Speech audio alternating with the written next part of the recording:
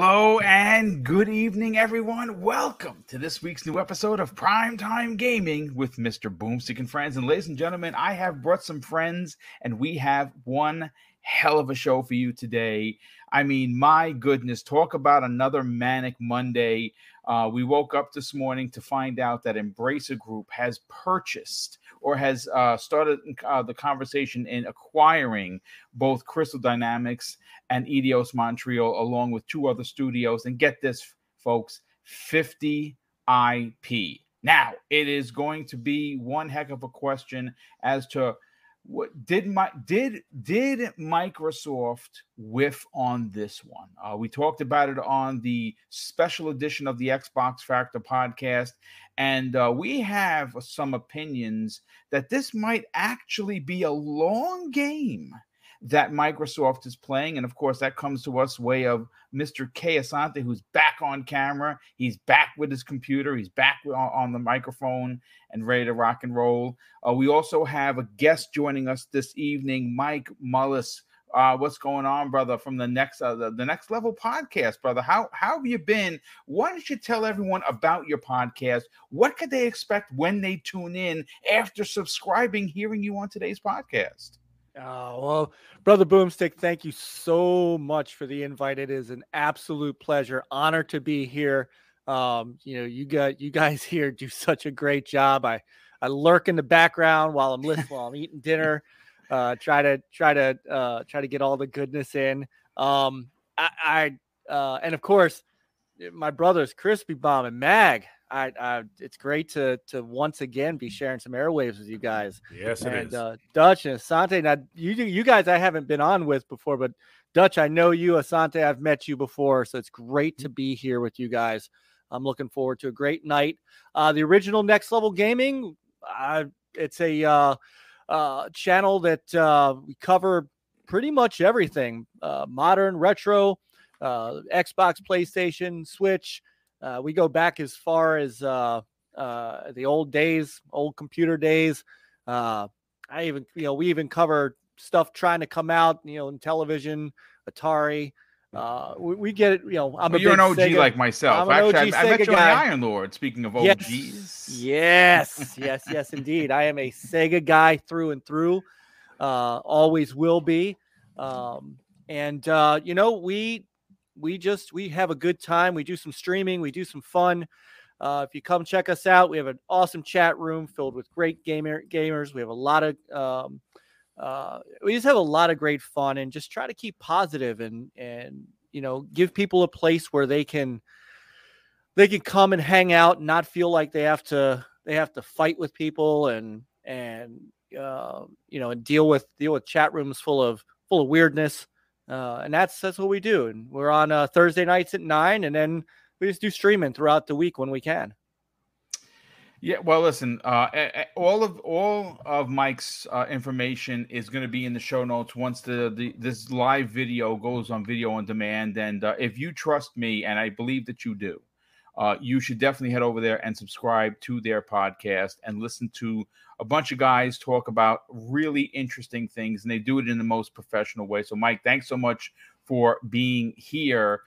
Before we get into, of course, the topics, which of course, oh wait, hold on a sec. I think Everborn Saga is here. Yeah. There he is. He heard Mike say Sega, and then he just came in. Yeah, I figured that was going to be the case, and I was going to ask Mike who is better, Mario or Sonic. Signal, but it's Sonic sign. I mean, it's a question that everyone is asking. I've been playing the heck out of Sonic All-Star Racing Transformed. My God, what I can't stop. Isn't it fun? Playing it.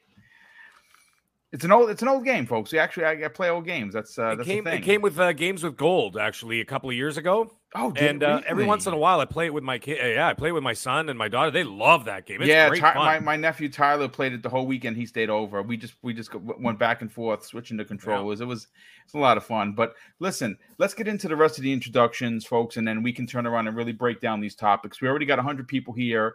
I'm expecting a big turnout because, quite frankly, this is some big news. Mondays are usually reserved for Microsoft, But we, you know, again, they kind of unfortunately have to sit on their hands. So the first half of the show, we're going to be talking about Embracer Group and what exactly it means for gaming. Second half of the show, folks, we have a lot of rumors that are floating around, that have in fact been floating around for a while, on WB Games, which of course is now owned by Discovery. Well, it turns out that Discovery is looking to piecemeal some of their studios, NetherRealm being one of them, Rocksteady Games being another, and even TT Games would be into the conversation.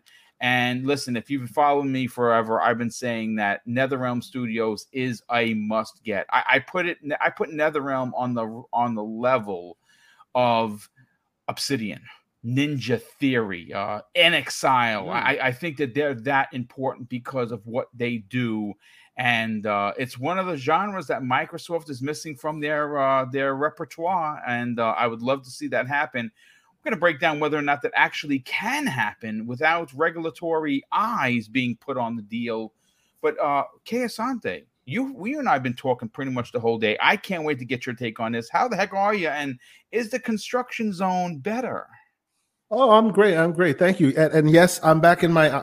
Sorry about the echo. If you do hear an echo, I have to rework my sound. I don't have any dampeners in my room, but yes, the construction is still going, you know. But I'm here, and I'm here to talk about these wonderful topics. And yeah, it's been quite a day. I heard about this thing when I think, what was it? I was something very very early in the morning. Yes, and you know, because I left that explicit tweet with the mind blown in the private chat. I'm like, man, should I call Boom? It's 2:00 in the morning. Nah, probably not. But yes, we'll get into it. I'm happy to be here and a wonderful guest. So I'm ready to get into it. Well, we're glad to have you here, brother. We're glad to have you back. You know, it's going to be a lot of fun to get into this conversation. You have a very, very unique point that I cannot wait for you. You said you called it getting messy. I don't think so. I think you make a lot of point. You're going to probably make a lot of people upset if what you're saying comes to fruition, but I'll let you discuss that when it's your turn to talk. Wandering Dutch, what's up, brother? How are you, man? What you been up to? Were you shocked to hear that Embracer Group has taken Crystal Dynamics and Eidos Montreal off the board? Shocked, but more pleasantly so. I mean, yes, it's not Microsoft Xbox, but it isn't Tencent. And that is the key one. As long as it's not Tencent, I don't know. Lesser of the evils.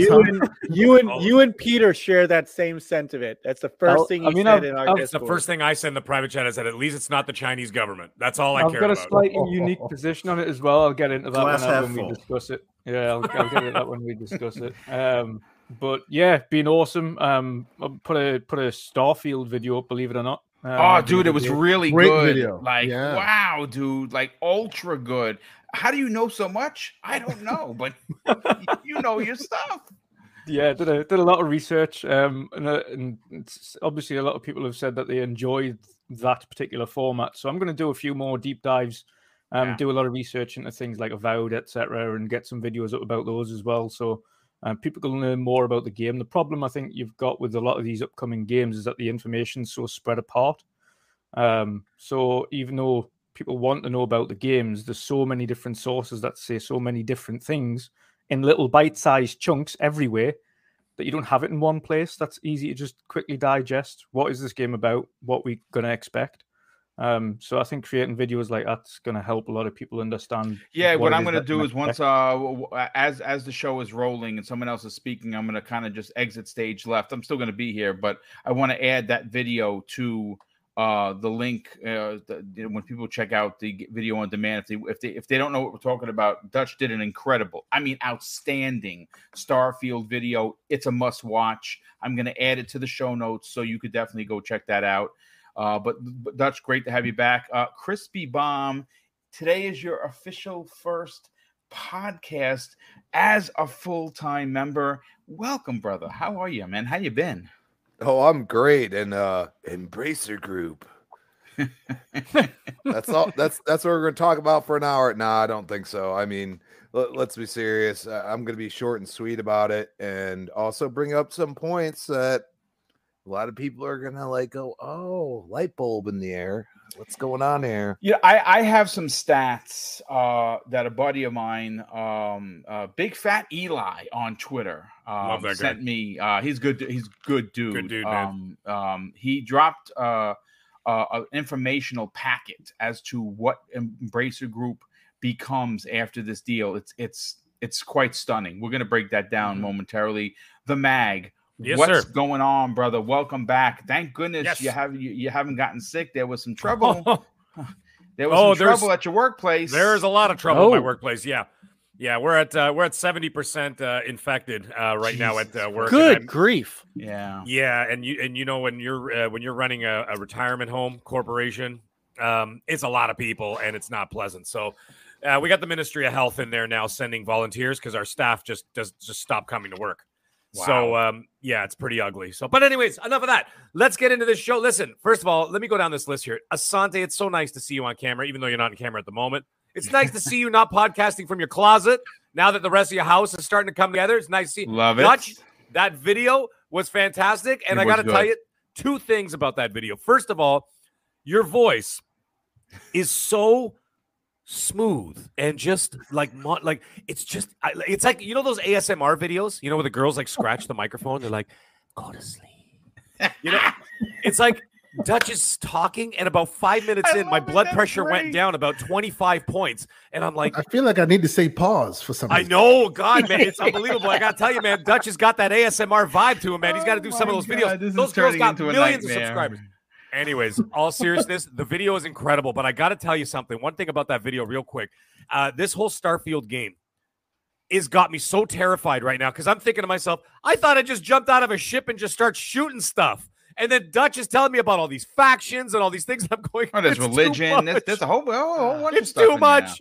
Yeah. It's too big. And, of course, we've got Mike Mullis here. My goodness, Mike, I never actually got – now that you're actually here, I got to thank you for all the kind words you said about me 2 weeks ago on your show. I did listen. I do listen about 2-3 days after the show goes live.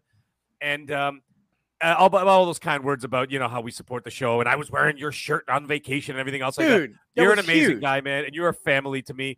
And you're an awesome guy. And listen, you guys got to check out NLG. You know what they talked about this week? I just started it while I was doing some laundry, cooking dinner for the kids. They talked about archery for 45 minutes, and I was enthralled. I was enthralled. It had nothing to do with gaming, but just listening to these guys talk is just engaging. It's wonderful. And Crispy, I look forward to the show tonight. And Everborn, thanks a lot for getting that song in my head. All day I'm walking around going, nobody, all day because of you. Keith Sweat sitting right on top of my head. But anyways, guys, we got a great show. Let's get right into this.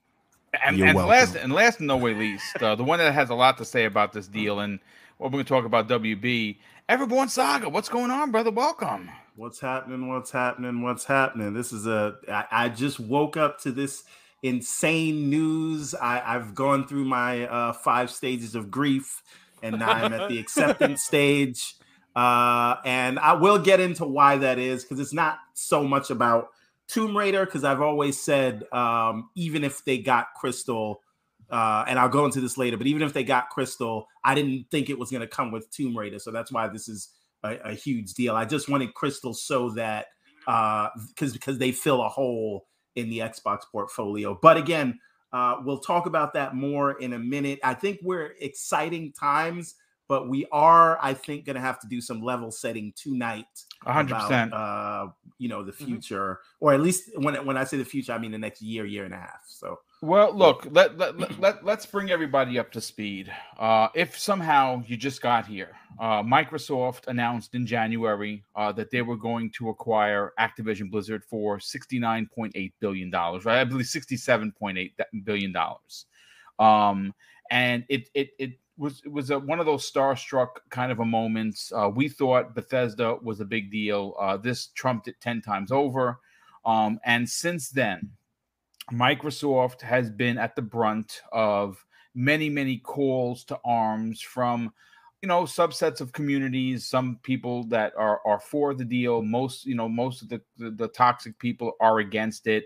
We've heard many people in government come out and, and say that this deal isn't good. It's a monopoly. Microsoft is taking over the industry, this, that, and the third.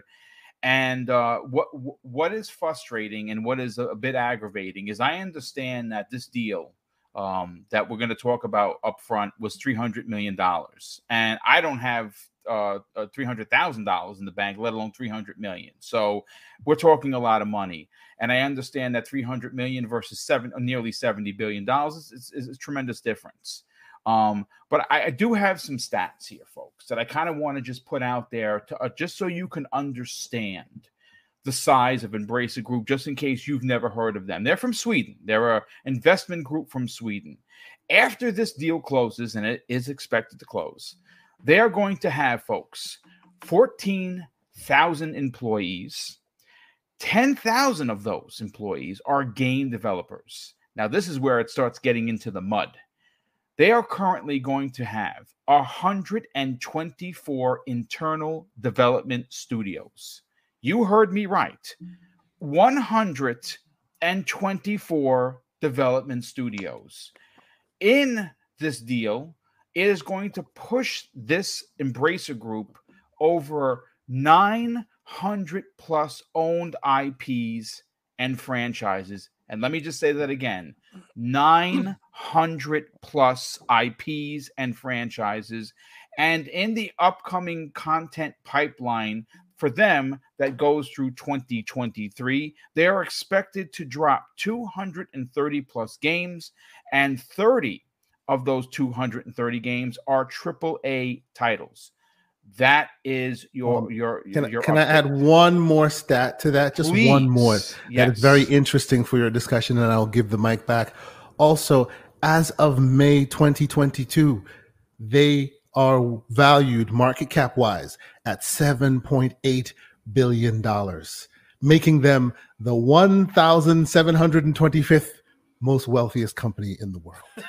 Yeah. They are worth Which funny when you say it like that. Which does. is And you interesting lost me because with that that's number. actually less than what they paid for Bethesda, which is what we're going to get into moment. I just wanted to put that stat out there. Continue, sir. Yes, well, we're gonna actually go to you I first. know where but- you're going with this case. Yeah. And, and I I like what I'm he's ready for putting you. down. We're I- gonna have to start looking at somebody's shelves behind them. yeah, that you know. Speaking of, yeah. Well, I mean, again, if he has an Embracer Group logo on his shelf, you know, the deal's done. I'm gonna say that right now. Phil Spencer, who? I'm just saying. Look, this deal shocked a lot of people, and it shocked me. And I'm going to say something. I mean, listen, I've been beating the drum. I can't basically blame Microsoft for not making the move. Right now, and I've said this before privately and publicly, the three-headed monster known as ABK is not only one of the most expensive, but one of the most important investments Microsoft will probably ever make. I say that to say the most expensive, not one of. Yeah, the most expensive. But why it's important is because, and I've said this, once the marketing deal is over for Sony, it's generation over for Sony. And I'm saying that today, and I'm going to get some hate on it, but come at me, and I'm going to tell you why. They have the marketing deal until 2023, or is it 2024? It might be one more year. It might be 2024. It is, yeah. When Microsoft can put out that box, meaning the Series S, for $200, and slap a Call of Duty logo or picture on that box. This is going to be a Spider-Man 2018's $200 PS4 situation all over. And at that point... Hey, by the way, Boom, yes. When that happens, that will be after COD has taken a year off. So people will be clamoring for it even more. Oh, good No, point. Right. Yeah. Consider that Sony, I mean, you have to wonder if this was discussed. Sony's marketing deal is going to miss an entire year of Call of Duty while this is wrapping up. Yeah, well, I mean, you know what they might have the marketing on, though, even though the actual main game might not be there, they might be able to still use that marketing for Warzone. Oh yeah, well, Maybe. Which is I mean, again, we don't know. We're not in the boardroom. Again, I'm sure at some point that's going to come up in some sort of a conversation. But needless to say, when that deal is done, and it's that's why the overall big picture is: do you risk this monster deal that's going to give you a foothold in mobile? Because, like I said, I've called this before.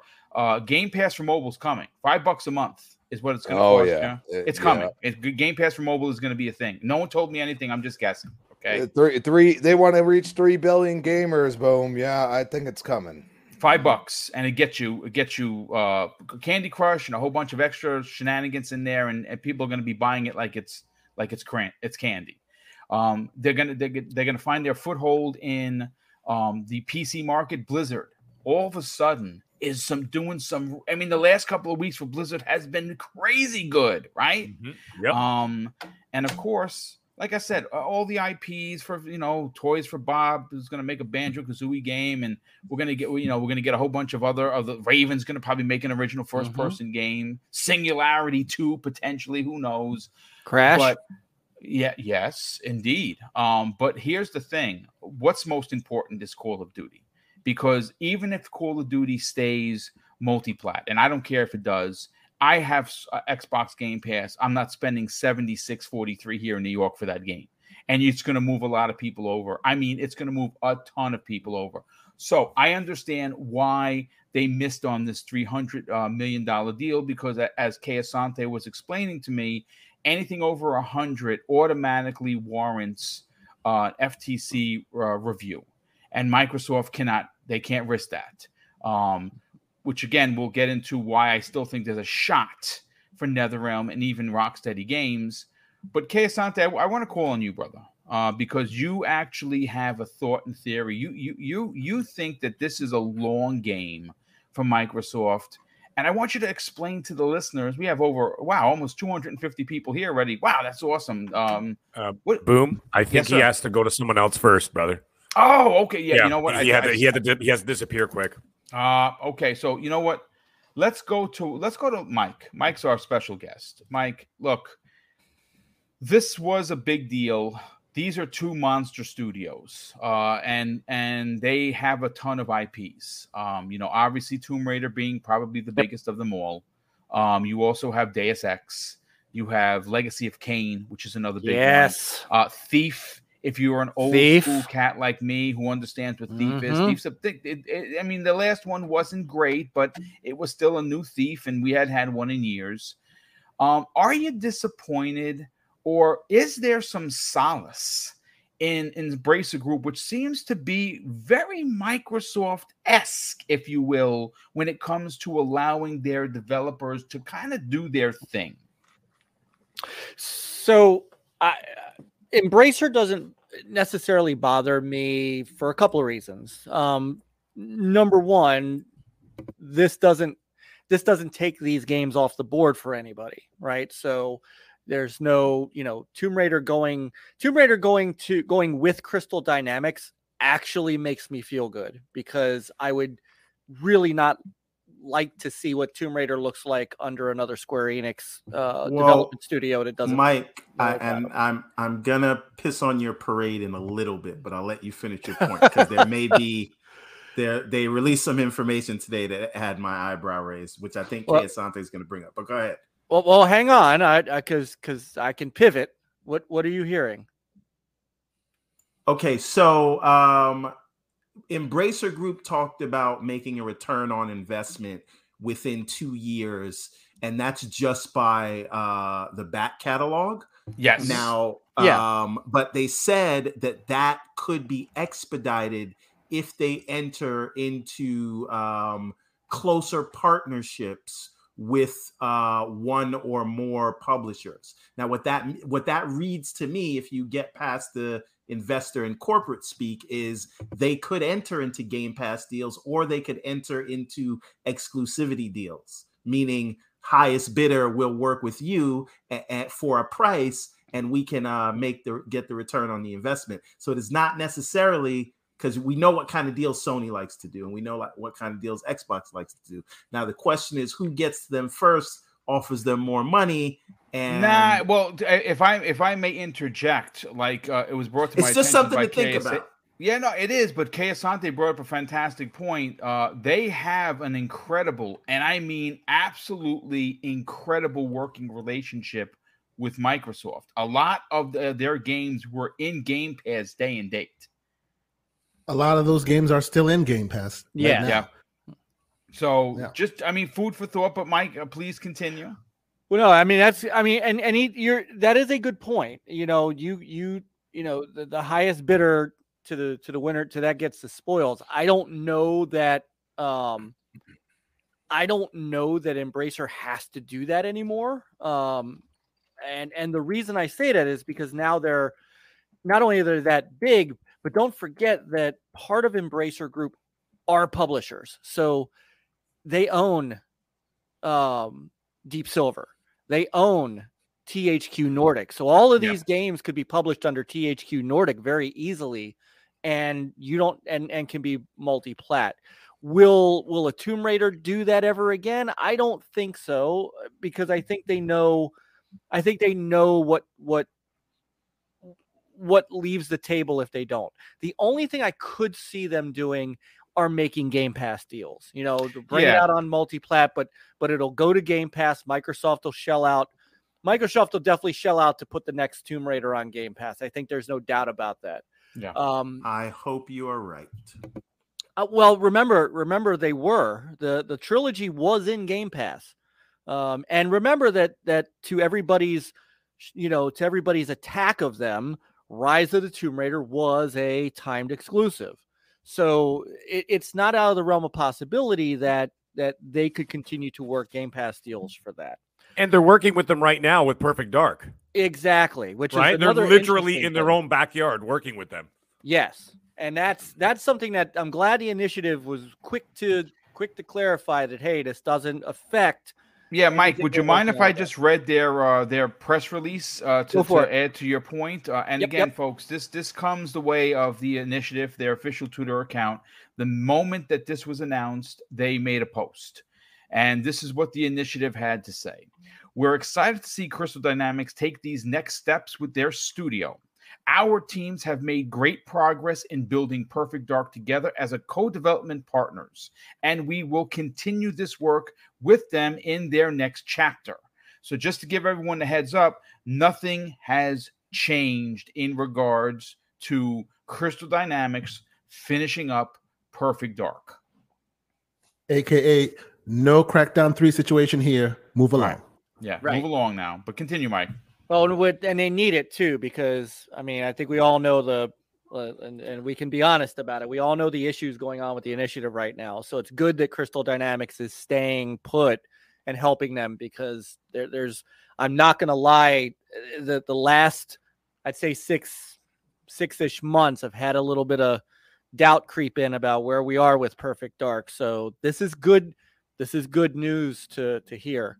The question that I did have, and I couldn't find it anywhere in either the press release or the webcast they did earlier, the third of the three studios they bought was Square Enix Montreal. And I wasn't sure whether or not those IPs, which would have been Outriders and the Avengers and Guardians, were coming along. I don't know if Square still owns. My understanding, Outriders still is staying with Square, and okay. It's still People Can Fly is still within People Can Fly. They can still continue doing that. Oh, they might be replacing. You never know. Yeah. People Can Fly dude. They made Bulletstorm. Bulletstorm's an awesome game, dude. Like, they know what they're doing. Like, but I don't know. Didn't they also make Gears Judgment? Yeah, they did. Well, yes. No. They were the multiplayer devs. That was their dabble in multiplayer. They screwed that up, but they were the multiplayer aspect of it, and they experimented a lot. And unfortunately, the Gears community was like, "Oh hell no, bro, I'm good. I am not." The problem is you couldn't start with a shotty. Okay, you only had one weapon. You didn't have your two weapons you always had, and then they allowed the shoddy, and that's all everybody played with. And you'd play free for all, which I still like. It's not quite what it was in Gears Judgment, because that was the one game mode I really loved. And it was interesting because you only had one weapon, but it made sense because it was a different game mode. You know what I'm saying? Yeah. And that's where they screwed up the multiplayer. But I mean, I looked at them and I was like, oh, great, this is awesome, because I played Bulletstorm and I was like, this game's freaking awesome. You know what I mean? So I was like, so you never know. They might be pulling them under their wing, to make a few games for them or be a support dev, because that's really what they've always been. So it would be interesting. Yeah. So the last Continue, thing Mike. I'll say on this, actually two last quick points. One thing that interests me in what they're talking about is the back catalog. And I'm not a giant fan of remasters. I never have been, but man, there are a couple games that I could really use, in the Legacy of Kain and Soul especially Reaver in the is Legacy one of of them. Soul for Reaver sure. is one that, I loved it on the Dreamcast, one of my favorite Dreamcast games, but I could use an update. So I'm interested to see, because Square was never going to use the back catalog. So if Embracer is interested in the back catalog, that is something that I could definitely get into. But the last thing that this hit me on as I've been looking at this, and it might be a point that a couple of you might bring up tonight, and I'm curious to see if I'm the only one. The price, the fact that they let that amount of It is preposterous, IP. the price. I have Sorry. a lot of words about that price that people are not going to like me for. It makes me feel like this is the setup for Square to get acquired. Oh, dude, listen, I said it on today's special edition podcast. In the next 30 days, Sony is going to announce Square Enix has joined SIE PlayStation. That's a fact. That is not even a suggestion, folks. That is happening. I don't have any inside information. I'm telling you, no one sheds this much weight for that price without wanting, because I can guarantee you, and Kay and I were talking about this, the reason why they needed that Sony didn't bite on the whole thing is because the operating cost on Canada and having all these other studios would have been monstrous for them. And they're not interested in those IPs. No, Sony's not interested in is... Tomb Raider. They're not interested in Legacy of Kain. They're interested in Final Fantasy. That's yep. And I'll there tell is you what, because I think it's a cultural thing. I honestly, Kay came up with that, and I agree with him 1,000%. But I'll let him talk about it. And I'll tell you what, and then I'll cede the floor. I anybody, and I'm not, I'm saying this from an objective. It's a pretty easy call to make. Everybody who cries and cries and cries that Bethesda's games are going to be Xbox exclusive, and you're damn right that Call of Duty better be multi-platform. You better believe the minute Square Enix is owned by everything Sony, is exclusive. you will never see an Xbox Square Enix game ever again. 1,000%. I yield the floor, gentlemen. Yeah, but just about that though, like only if Square is on board with that. I'm not saying they won't be, but I mean they already are. I would agree. I think they're already there. But yeah, I'm just saying, like, you cannot tell Bungie with one IP, you can basically take $3.5 billion and not give us anything. And then you're going to tell Square, we're going to dictate to you what you're supposed to do. I think Square will go with it, but I think Square will go with it because they're basically a second party studio now. Let's be honest. Without the Western developers, they may as well be a Sony owned property. So this is not going to be a big stretch. I absolutely agree.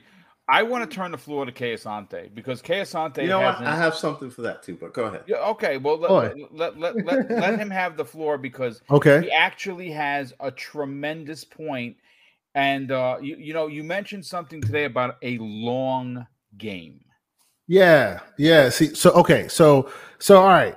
I was gonna get messy on this show, but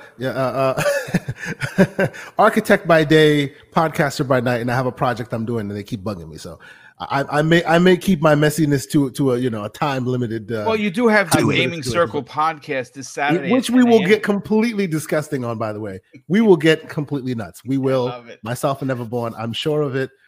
Tune in for that. But let's really quick. My first victory lap that I will do is because I've been beating this Embracer Group drum for months on this Yeah, he show. has, folks. I was getting clowned for it. And I was telling y'all that these guys are out here, and all I kept hearing from certain people in this panel group, Mr. Everborn Saga, that we were only talking about some Game Pass fodder, and what are they doing with their? They don't do anything anybody cares about. Embracer Group is where your favorite IPs go to die. Goes to die. Yes, that was what they're you like said. the Yes. New York Knicks. Your Exactly. favorite players go there for a retirement plan. But please continue. But yes. Oh, please keep digging yourself in. Go ahead, sir, because they are here. They are here, right? I knew that they would make a big play because, unlike most, they see this competition and they flourish. They've been out here silently gobbling up things left and right. They literally own Dark Horse Comics. Imagine had they gotten this, had this deal gone through without the Tomb Raider IP, they still have Dark Horse Comics. Pick your IP, go to town, enjoy yourself, right? So they have been quiet. Now the level of quality, the level of notoriety of their IPs and all that, yes, that all remains to be seen. They're picking up scraps of dead studios here and there. They've done it for a while now, right? But with this specific push, you can see that they're trying to get into the mainstream with that, right? Now, we called this on this show as well back in the day some months back when Square was basically throwing their own devs under the bus, right? I recall Everborn calling them scumbags and all these things. We call them a bunch of things, but one thing you can't call them is foolish with their money, right? Square is not foolish with its money. It knew way back then that it was trying to offload this. That's what they were doing. I said this then. They are just priming the pump to the money men, saying, "Hey, see these devs? We don't like them. We want to get rid of them, and we're warning you now, so that when we do, you won't go, hey, didn't they just create the Avengers? Aren't they great? We will let them know that they haven't met our monetary expectations at any given possible moment." Publicly, so they suck. Right so under the bus. Cut them. You don't get fazed by it, and that's what they were doing. They've been doing it for months, right? We said this on this show, yeah, right. So I think we should all take a victory lap because all of us on this show were instrumental in nailing this all the way to 95% until that darn ABK deal came and just swerved everything to the left. Hey, I want to point something out that my brother brought up to me today, which was we can thank today's events. We can thank the Final Fantasy movie for today's events. That Final Fantasy movie, the Western one, not Advent Children, nearly bankrupted Square. Sure. That's why they had them into bed. That's why they had got them on him. They got into bed with IDOS because of that. And they never really wanted to be there, so now they're getting them off. So real quick, the movie is what led us to where we are today. Well, maybe, but listen, we'll never know because we don't do the books. But Justy Spud in the chat says Phil Spencer says, "What have I done? I started an acquisition war." I love it. Begun the acquisition wars have. Yeah, there you go. In the background. No, but he's winning. Okay, yes, but since we are all, and I will, we'll keep talking. I'm sure this is the conversation we're going to be having for some time, but since we're all going to basically be saying the same things, I will throw out a few weird takes because I prognosticated on this show a few times, and I was clowned, and I have been proven to be Negro Donis. So here are my prognostications for the future. So here we go. All right. So as Boom has said, the next time you hear Square Enix spoken, it will be, I wholeheartedly agree with you, Boom, about the whole acquisition for Square Enix to Sony. I really, really believe that at this point, because it really does look exactly that way. It looks like this whole Sega Sammy thinning the pachinko machines just to ready themselves ready for that acquisition. So it looks like they closed the arcades, they cut the pachinko machines. Exactly. They did a lot.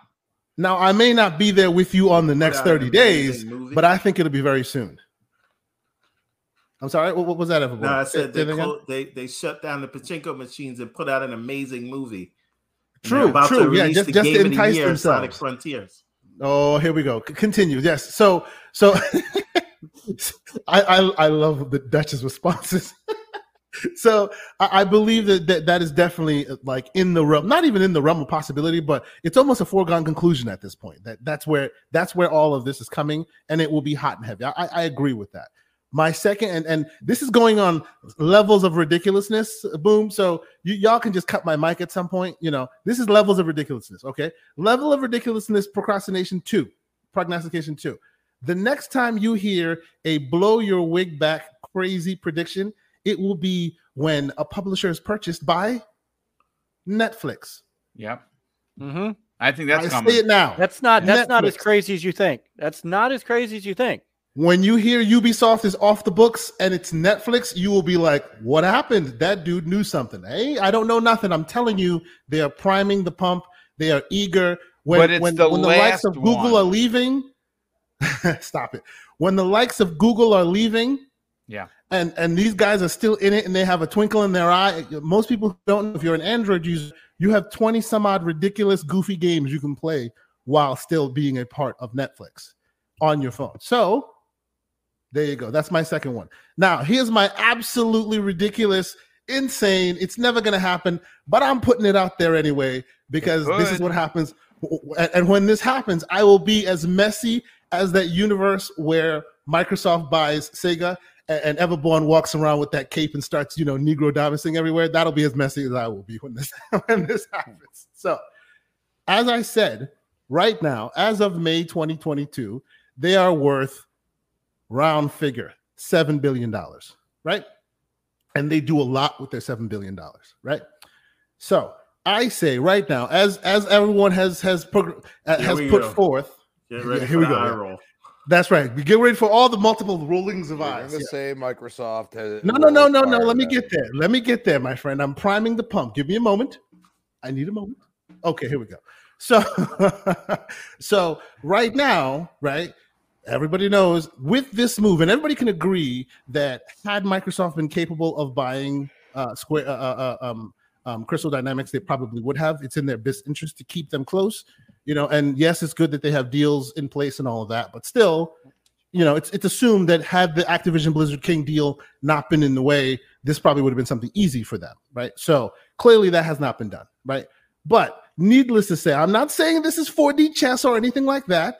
But between now and the time the ABK deal clears, and give it a year after that for integration and all of that, even a year after that, where they go through a cycle of an E3 like event with the Activision Blizzard King deal solidified. You're saying 2025. Exactly. Okay. By then, how will PlayStation Plus Premium look? How will Luna look? Because they're out there, and they're eager. How will Netflix look? Hold on a second. Repeat that for me. What? I want to get this all word for word here from you. Yeah. By the time Activision Blizzard King deal solidifies, I'm not telling you when that is. Give it a year and a half after that, because that will give you time for them to cycle through their contracts, get another game going, maybe showcase with Microsoft like they did when Bethesda was acquired. Right after all that is said and done, the landscape of the environment at that time will be very different than today. Okay, yeah, fair. Right? Yeah. So the PlayStation Plus collection, the premium, will have sorted themselves out, because hey, say what you will, they are a great studio, a great platform full of amazing games, and they'll figure it out. By then, I'm pretty confident they would have. Right? Luna's out here. Amazon's not standing still. Netflix is very hungry. Even Google, who's decided that Stadia is not worth it, the tech is so solid they're selling it to other platforms as a backend. Yeah. So by That said was always the plan. which is always the plan, exactly. So by 2025, the landscape will look completely different, right? So in that world where we'll just throw a ridiculous number out there, where Embracer Group is like $15 billion now in market cap, you think that is too much for Papa Microsoft to come and scoop up and decide to take them back in house? Yeah. And that will cause regulatory concern in that new market. In that makes new sense. market where everybody's there already. It makes sense. You're right. But in that day, just saying. Yeah, I mean, listen, it makes a lot of sense. I got to be honest with you, and it could be why Microsoft didn't put up a fight at all. You know what I'm saying? Y'all are playing with your $2 and your nickels. You want to keep playing? Go ahead. Dad's just gonna sit back. Give me some time. When I'm ready to spend, I know where to find you. Yeah. Oh, by the way, just a side note: who trailblazed this new landscape that we're going to be looking at in about 3 years, 4 years? That's right. The people who made who were making fun of them for doing exactly that, and now that's where the landscape is going to be heading. And Asante's 100% right. By 2025, it's going to be an entirely different gaming industry, and it's going to look completely different. If you were to go back in a time machine and look at it, you'd be like, "Oh, there's no way this is going to happen," but it did. Yeah. But once again, as they've been doing for the last 22 years, who's been trailblazing all of this? Microsoft. Yeah, from the beginning. Indeed. Yep. Using your mind and your eyes from today's world, it's a ridiculous notion. I get it. It's ridiculous. 2025 is a different landscape. And by then, Microsoft acquires, what do you call it, Embracer Group. That's a small, minute headline at that point, I suspect.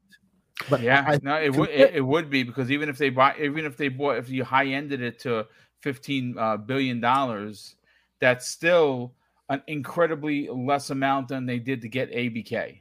Yeah, right. And there'll be no arguments to be made regulatory-wise, because the competition at that point will be hot and heavy by all. It will be a huge field at play. Let's bring in Dutch in the conversation. Dutch, you saw the news this morning. Were you as disappointed as I was? Because I know I mean, like I said, I listen, I'm going to say something that's probably going to get me a lot of flack. I actually don't mind that it was Embracer Group. I'm just glad it's not Sony. And I know that's petty. And I don't care, because here's the thing. We know that if anything that Sony gets is going to be exclusive. And you can say whatever you want about them. Bungie, the new IP that Bungie is getting, if you think that that's not going to be exclusive to PlayStation, you are out of your freaking mind. The minute that game is dropped exclusive for PlayStation, that is going to be a fact. But anyway, Dutch, what are your thoughts on this monumental move to Embracer Group's already stout lineup of developers? Yeah, it's like I said earlier, I'm not that fussed that it's Embracer, to be honest, and I wouldn't have been that fussed if it was Sony, as long as it isn't Tencent. I don't trust Tencent and the way that they manage things. Embracer Group, I know how they work because one of the companies that I'm working with is owned by Embracer Group. So I know from the way they take over, I know from their business ethics and the way that they treat the companies that they acquire. They essentially acquire in order to fund, preserve, and grow. To ensure that those companies can actually achieve what they need to do, or those companies that might not have had the funding in the first place to get to where they need to be. On my sense, for instance, obviously the company that I work with is a Viking company. They've got specific things that they want to achieve within gaming as well. So obviously there's a few things within THQ Nordic, and a few IPs that are Norse related that they can pursue, etc., etc. So Embracer Group are going to give them all the tools that they need to proceed and grow, which is great to hear. And they are very much a hands-off. They are down the road from where my company actually is. So it's literally, I think it's mentioned it's probably about half an hour down the road away from them, Embracer Group. So not far. Yes, to be honest, it is probably their bigger move in terms of getting into the modern gaming scope. When we have a look at the THQ Nordic, have created quite a lot of good AA games. Nothing that's hit massive headlines for a long time. Again, Deep Silver, back in the day, Deep Silver used to be one of the biggest publishers you can imagine. They were huge. But right now they haven't been. I think Embracer Group's kind of thing right now, and I suspect you mentioned a lot of these are where games go to die. I see it as the opposite, actually. I see Embracer embracing, without the pun intended, a lot of these companies that have been struggling from mismanagement for a number of years and trying to resurrect what is still great companies and help them kind of get better. It's European leaders. They are Swedish owned, and I think the ethics are in the right place for that particular company, which can't be said for a lot of big corporations. But of course, at the end of the day, it's still a business transaction. So they mentioned they want to turn a profit on whatever they pursue within a number of years, 2 to 3 years. And of course, the only way they're going to do that is by ensuring that those companies are doing what they need to do and providing them the tools that they need to do it. So it's a win-win situation. If you help these companies to get better, to grow and provide them all the tools that they need to be successful, then as a byproduct, you're going to get a lot of money from it. It's just natural in business. I think everybody is correct as well, and I've said this pretty much since all day. So, and even before that, to be honest, I said I wouldn't be surprised if Square Enix was purchased by Sony. Now, even less surprised if they're purchased by Sony. We've mentioned on numerous shows now that Square Enix have been trying to throw their Western development companies under the bus, get rid of them, get shot of them. And I think this was kind of always on the forefront. We expected this to happen. We just didn't know who. We kind of hoped Microsoft might snatch them up, but I think we all thought they probably aren't going to try and put too much more eyes on them whilst the ABK deal's still going through. So it was always going to be a long shot if they were going to get involved. And I don't foresee them really doing anything now, unless it's a tiny studio buying something like that. However, I do also foresee Sony taking up the rest of Square. As we mentioned before, Final Fantasy, specifically Final Fantasy 14 and the remakes, I still to this day don't foresee 14 or the remakes ever making its way to Xbox, regardless of the exclusivity period being over. They keep pushing it back, they keep making excuses, they go silent on it. I just don't see it happening now. And to be honest, I've made peace with it. If you want to play a Square Enix game going forward, just have a PlayStation. Yeah. It's as simple as that. If you want to play a Square Enix game going forward, it's specifically Final Fantasy, buy PlayStation. If you don't, then of course you probably have other JRPGs to play. There's a lot of awesome ones coming up, a lot of different ones. But Square Enix, I think Final Fantasy is going to be the home of Sony again, like it was after the Nintendo PlayStation kind of changeover back on the PS1 days. But yeah, overall, I think it's a positive thing for the industry. I think it remains all of these games are going to be multi-plat. You're going to have Tomb Raiders. I think Tomb Raider is going to be awesome. Of course, it's been developed in Unreal Engine 5. Crystal Dynamics have always done awesome work on the previous trilogy in terms of the graphical quality, the story and the worlds that they build in Tomb Raiders. So I don't foresee that being an issue. I think it's a positive move for the industry, really. It keeps it out the way of, like I say, a Tencent, which is one of the ones we need to watch out for. Again, it just means that these Western developers are going to get treated properly for the first time in probably the last 5 to 10 years. Yeah, for sure. Absolutely. Yep. If you have a look as well, and I think Sony, if they did purchase the rest of Square Enix, will have their work cut out for them. I don't know if many people had seen the post by the original director for Balan Wonderland. Oh, I saw that post. Yeah, they got rid of him midway through the game. Yep. Yuji Naka, how do you do that? And despite his protests, he's saying 6 months out, the game isn't ready. It's not finished. They went ahead and published it anyway. So he knew it wasn't ready. He knew the game wasn't finished. They released it, and it went down. It went down the path. One of the worst games of last year. Yep. As he expected, they treated him like crap. He took them to court. He won, and rightfully so. For the way he was treated. But I think, and if you have a look through the development processes for any Square Enix game, any Final Fantasy, they are an absolute mess from top to bottom. Yep. You want to know why the games are delayed? You have a look at the management problems that they've got there. They consistently change directors, game directors, the head roles, the game designers, the story directors throughout the full process of those games from top to bottom. They seem like a perfect fit for Sony, is what you're saying. Yeah, they would have. Yeah. But it's not just that. It's Sony would. Like, if Sony were going to purchase them, they would have their work cut out for them. It isn't just a case of they would just take over a studio. Like, none of these Final Fantasy properties have actually been taken care of properly for probably since the PS3 days.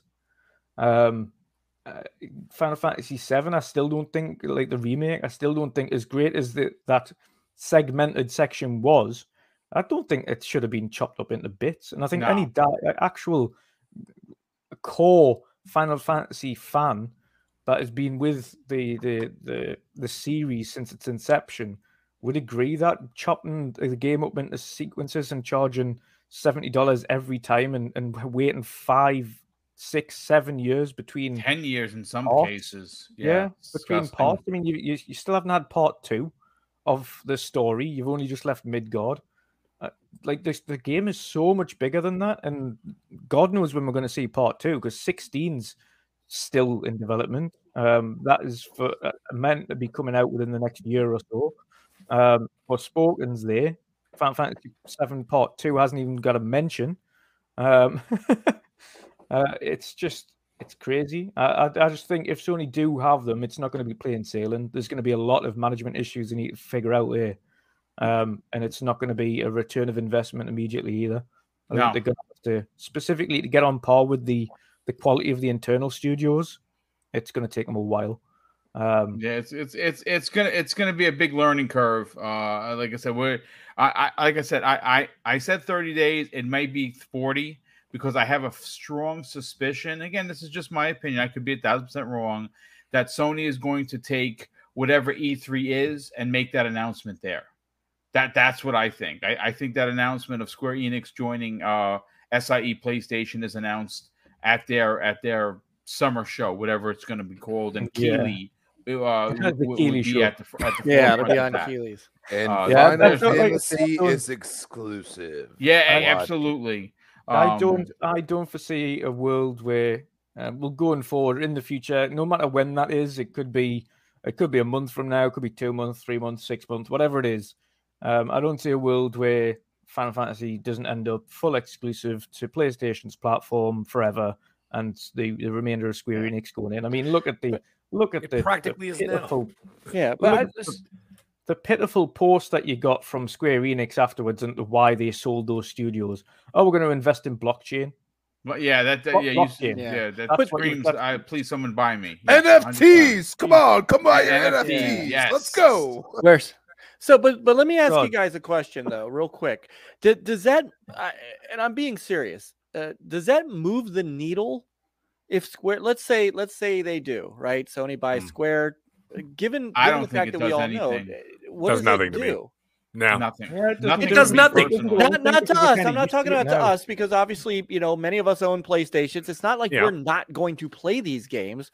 But what does that move the? Activision Blizzard can move the needle, right? And then to put it in perspective. I'm with you, Mike. Final Fantasy can move the needle. You would think so, but Final Fantasy VII Remake sold 5 million copies. That's No, it. we're Yeah. talking about the That's not even remake. moving. Final Fantasy 14 is a juggernaut. Oh, on PlayStation. yeah, but That that's- is It is something- a yeah. juggernaut. I don't It is know. a That moneymaker. remains It's to be making seen to money me. for Square Enix right I now. know. Well, my buddy. It's plays only it on a all the Sony time, platform, and there's isn't it? thousands. Yes. He's Right. waiting Isn't for it lobbies exclusive for now? days. It feels like. It's an exclusive now. Like, for example, 16 is already on PlayStation. Final Fantasy 7 Remake's already on PlayStation. It's not going anywhere else. I mean, has it gone? Is it going to PC? Does anybody even know? I'm not even sure. I think Final Forspoken, Fantasy 16 14 is and on 14 are PC. going to PC. But think I'm they're saying making 16 so or much Final Fantasy bank 7 off Remake. I haven't Sony with heard. that game. 7 Okay, remake so- on PC. But It's not it gonna was do terrible much. when- yeah. It's not going to do much. I mean, your Nope. player base is shrinking by the day. Let's face it, it's shrinking by the day. I'm not going to doom and gloom PlayStation because they're still Sony. They're still doing what they're doing. Right, they're still the second most. However, their window is getting smaller because Xbox is getting bigger. If you guys have noticed this, everybody's noticing this, right? So therefore, I mean, it'll do well, but it's not going to be doing multi-plat well. So I don't think it's going to move the needle at all. Whereas, like you were saying, Mike, Call of Duty alone can win not only just that can win an entire generation. And yes, indeed. Like You know what I'm 14, and to Crispy's point, 14 is a juggernaut, but there's a lot of MMOs. Like you say, MMOs do shift a lot of people. I don't know the name recognition stuff like Yeah, that. you I'm just I kind of what I'm saying is it's like kind of like Halo for PlayStation, and it's not even owned by them, and that's that's issue where I they've go got. and say I'm with everybody on the future, but how long's that going to take? And I'm going to go my other way. The issue I've got specifically isn't with the MMO stuff, because that stuff works. Like even 11 was popular, but when we're talking about their mainline titles, they've not been done like outside of the 7 remake, which again is in parts. Outside of that, their mainline titles have been floundering for years. Yeah. Like 13 was okay for the first one. The next 2 were desperately underperformed, and rightfully so. They were terrible games. They're bad games and very convoluted in terms of their. 15 was a 10-year dev cycle, was a mess, and they rushed the last couple of chapters. Now I loved 15, but unfortunately it wasn't to everyone's taste. I didn't like it. I hated it, to be honest with you. Yeah, exactly. I hated it. I gave it a try, but no. Yeah. So, and it's unfortunately the mainline titles are suffering. The MMO is doing really well, and Final Fantasy fans specifically have said this game has got a better story than any of the Final Fantasies have for God knows how long, and that's coming from an MMO. So, although the Final Fantasy name on the MMOs front very much still extremely popular, and rightfully so, because it's winning multiple awards for what it's doing on the MMO space. The mainline titles aren't doing great at all. They need some serious management issues sorted out before they become popular again. Well, listen. I want to grab Crispy. I got to get the mag, and we got to get Everborn, and then we got to get into this WB stuff. We're already an hour in, folks. If you're enjoying the show, please consider hitting the like button. Obviously, one press of the button, you're in. That's it. No, we don't charge you. And if you're new to finding the channel for the first time, consider subscribing. I want to thank Skywalker UAV1 for becoming a channel member. Thanks so much, brother. Definitely appreciate that. Crispy, you said you said you want to get in and out with this one. Shocked or not shocked that Embracer Group picked up Crystal D and Eidos Montreal? Not shocked.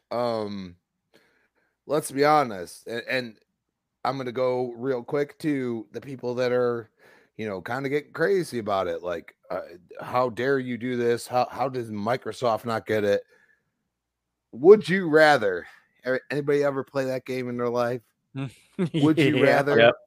Would you rather have Eidos, have Crystal D, or would you rather have the entire gaming division of WB? Yeah, well, would you rather that? Would you rather? I'm just saying. No. Discovery and AT&T basically merged. Okay, so one company is going to have executives that are more important than the other. If they go TV and movie, okay, and they continue to go that way, which, you know, let's be honest, Discovery Plus is the more successful platform at this point, correct? Anybody have a problem with that? Okay, so we look at that and you go and say, if Discovery is the lead, because I'm actually in a merger in my company, and I'm starting to see this merger become the other company. Okay, the company that was actually technically in debt at a certain point actually filed for bankruptcy or was damn close. And I'm seeing them doing things that we wouldn't do. You understand what I'm saying? Because I've been working for my company for 15 years. So what I'm saying is there something there that Discovery and AT&T, they're just like, okay, you know, we're you know, doing mobile, like, or, you know, we're a mobile platform, and we do that thing, and, you know, we provide services for people. And then, you know, Discovery's like, well, we do like TV, a lot of TV. You know what I mean? And it's like, they're probably all agreeing, because they're like, what do we do with this gaming division, which is done well, but also done not so well? You know what I'm saying? And it's like, well, we could sell it for a lot more than it's worth at this point. You know what I mean? So what I'm saying is that, would you rather, and for Xbox to be in the Activision deal, that's the whole point. They have to get that through first, because regardless of how people feel about those IPs, they are far more lucrative and far more valuable to Microsoft than anything that's going on right now. And Embracer Group, and that's where I go and say the future, I agree with. Embracer Group could absolutely get bought out by Microsoft in a second, and actually be like Bethesda deal, like 3-4 months later, like, it's done, it's over with. Like, we're talking like billions upon billions, and then you're talking like hundreds of millions. Like, they paid $300 million for Embracer Group? Just for context, folks, what Embracer Group paid for 3 or 4 studios that included 50 IPs. Sony, SIE, PlayStation paid $300 million for Insomniac Games. Now, Insomniac Games was a freaking steal, because they have been the literally the backbone of Sony for the PlayStation 4 and PlayStation 5, specifically for the PlayStation 5 so far. Just how much they pay for Bungie? Boom, $3.6 billion. Think about that, and that's all about one game with its multiplayer. Well, and they agreed to things that they would not normally do. Yeah, and I feel if you're lucky, if you're a Final Fantasy fan, because I know a lot of Xbox gamers that would love to play that, and it's not my bag. I don't. It's not my game. I don't get it. But that's fine. Okay. My point is that Sony takes that away. That is it, even the hope of it being there. That is a big deal to some gamers. And I give them credit. But at the same time, I got to give huge credit to Embracer Group, because they've been constantly under the radar, yet they have the most devs in gaming. Yep. Like, come on. 24 studios. You know what I'm saying? So I go and say, you know what? They have shown that they can, you know, nurture, you know, a gaming community, because there's always a community when it comes to a decent game. You know what I'm saying? It doesn't have to be perfect, but there's always a community, and they've nurtured them. And they said, you know what, this studio needs more time than usual. And that's where I go and say it makes total sense that Microsoft would be like, you know what, we're just going to buy you all, and it's going to cost, you know, about the same as what we did for Bethesda at this point. Yeah, and it's going to happen, obviously, after the Activision deal. The Activision deal is far more important. It involves mobile. It involves the biggest IP in gaming history, even over Madden, people. Come on. Think about it. Crispy, I'm going to tell you why Embracer sits under the radar like it does. It's Sony, Microsoft, Nintendo, Epic. You know, these companies, Epic's not a platform holder, but these are well-known platform style holders. When you think of the Embracer Group, and honestly, I'm surprised they're not listed as such. It's almost like they're a venture capital company that just pays for. They this want to stuff. be traded. They want to be traded. And I'll tell you right now, Microsoft's all about that life. You know that. Come on, let's be honest. Like the things that they've created and destroyed at the same time. Like they bought Nokia. Nobody remembers that, do they? Oh yes, they do. I had a Nokia. I do. You know what I'm saying? But and then they tried to turn it into basically what the Surface Duo is now. That's what they tried to turn into the Windows Phone. You know what I'm saying? And they use Nokia's technology. Like they are all about buying like companies that are on the right track and they feel like they could help, but also they can also just be like, you're done. But you don't really hear people like, I lost my job and everything. Like all of a sudden they get absorbed into the company. Like Microsoft's very smart about that stuff. You hear few and far between that somebody got laid off. Now you don't normally hear that for Microsoft. They use them in different ways, the way they want.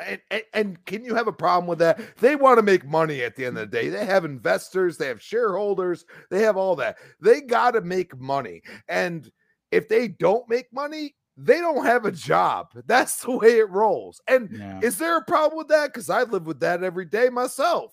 Yeah, no, you are 100% right. But what I want to do is I want to just, Crispy, I'm going to come back to you because we're going to be getting into WB momentarily. Let's bring the mag and then the Everborn, and then we're going to reverse order it because I don't want to hold mag past 9 o'clock, and it looks like we're going to go into a little bit of overtime. Mag, yes, sir. Listen, let's talk about Embracer Group here. This was a power move. I didn't see it coming. I'm going to be honest with you. They shocked me with it, to be honest with you. But at the end of the day, Tomb Raider is going to be multi-plat, and I don't see it being like Sony running to the door to lock it behind their box. Embracer Group has a good working relationship with Microsoft. I can see Microsoft dropping the bag to get these games day and date and Game Pass. That's the exclusivity. Yep. What are your thoughts on Crystal Dynamics and now Square Enix, Eidos Montreal joining Embracer? It's fine with me. Same reason. Like I have no issue with this. There was that little part of me that just said, because we talked about it on the show multiple times about how, Microsoft, they were just a perfect fit for Microsoft. And then I still think that they are, but and then when we heard about how they were going to be working with the initiative there on Perfect Dark, we're like, there it is. Yep. There it is. That's the writing on the wall that these guys are basically part of the crew already. And remember, we even talked about it. We're like, you know what? They're probably part of it. They're just going to announce it at the E3 show or whatever, right? Didn't turn out that way. But guess what? Doesn't matter to me. Doesn't affect me. It's still third party. I still believe what you're saying, Boom. I'll take what you're saying, and I agree with it 100%. I'm going to run with it and just say, you know what? I can see them dropping the bag and saying, listen, okay, you guys acquired that. Listen, this is what we're going to do. Sony's going to buy the Eastern division of Square Enix, okay, the Japanese division. I could see that 100% happening. Yep. And then you know what? They can have it. Go right ahead. I'm not gonna poop talk it or anything like that. Go ahead, do your thing. That is not my bag. Final Fantasies are not my bag or anything like that, whatever. So anyway, the thing is, at the same time, they could take these other ones and now Microsoft can go to Embracer and say, hey, listen, just like you say, drop the bag, get these games into Game Pass. You need the content. But for me, the two cardinal rules of this deal were, one, keep it out of the hands of the Chinese government. That was my number one. Number two was keep it out of the hands of Sony. And it's not because I don't like Sony. It's because I don't want to pay $100 for Tomb Raider. There you go. Okay? That's what it is, $105 for Tomb Raider. I don't care if it's exclusive. I got 2 PS5s now. Not 1, 2. You hear that? Pony 420? I got 2. How many you got? But anyway, the point is this. He probably doesn't have any, but yeah.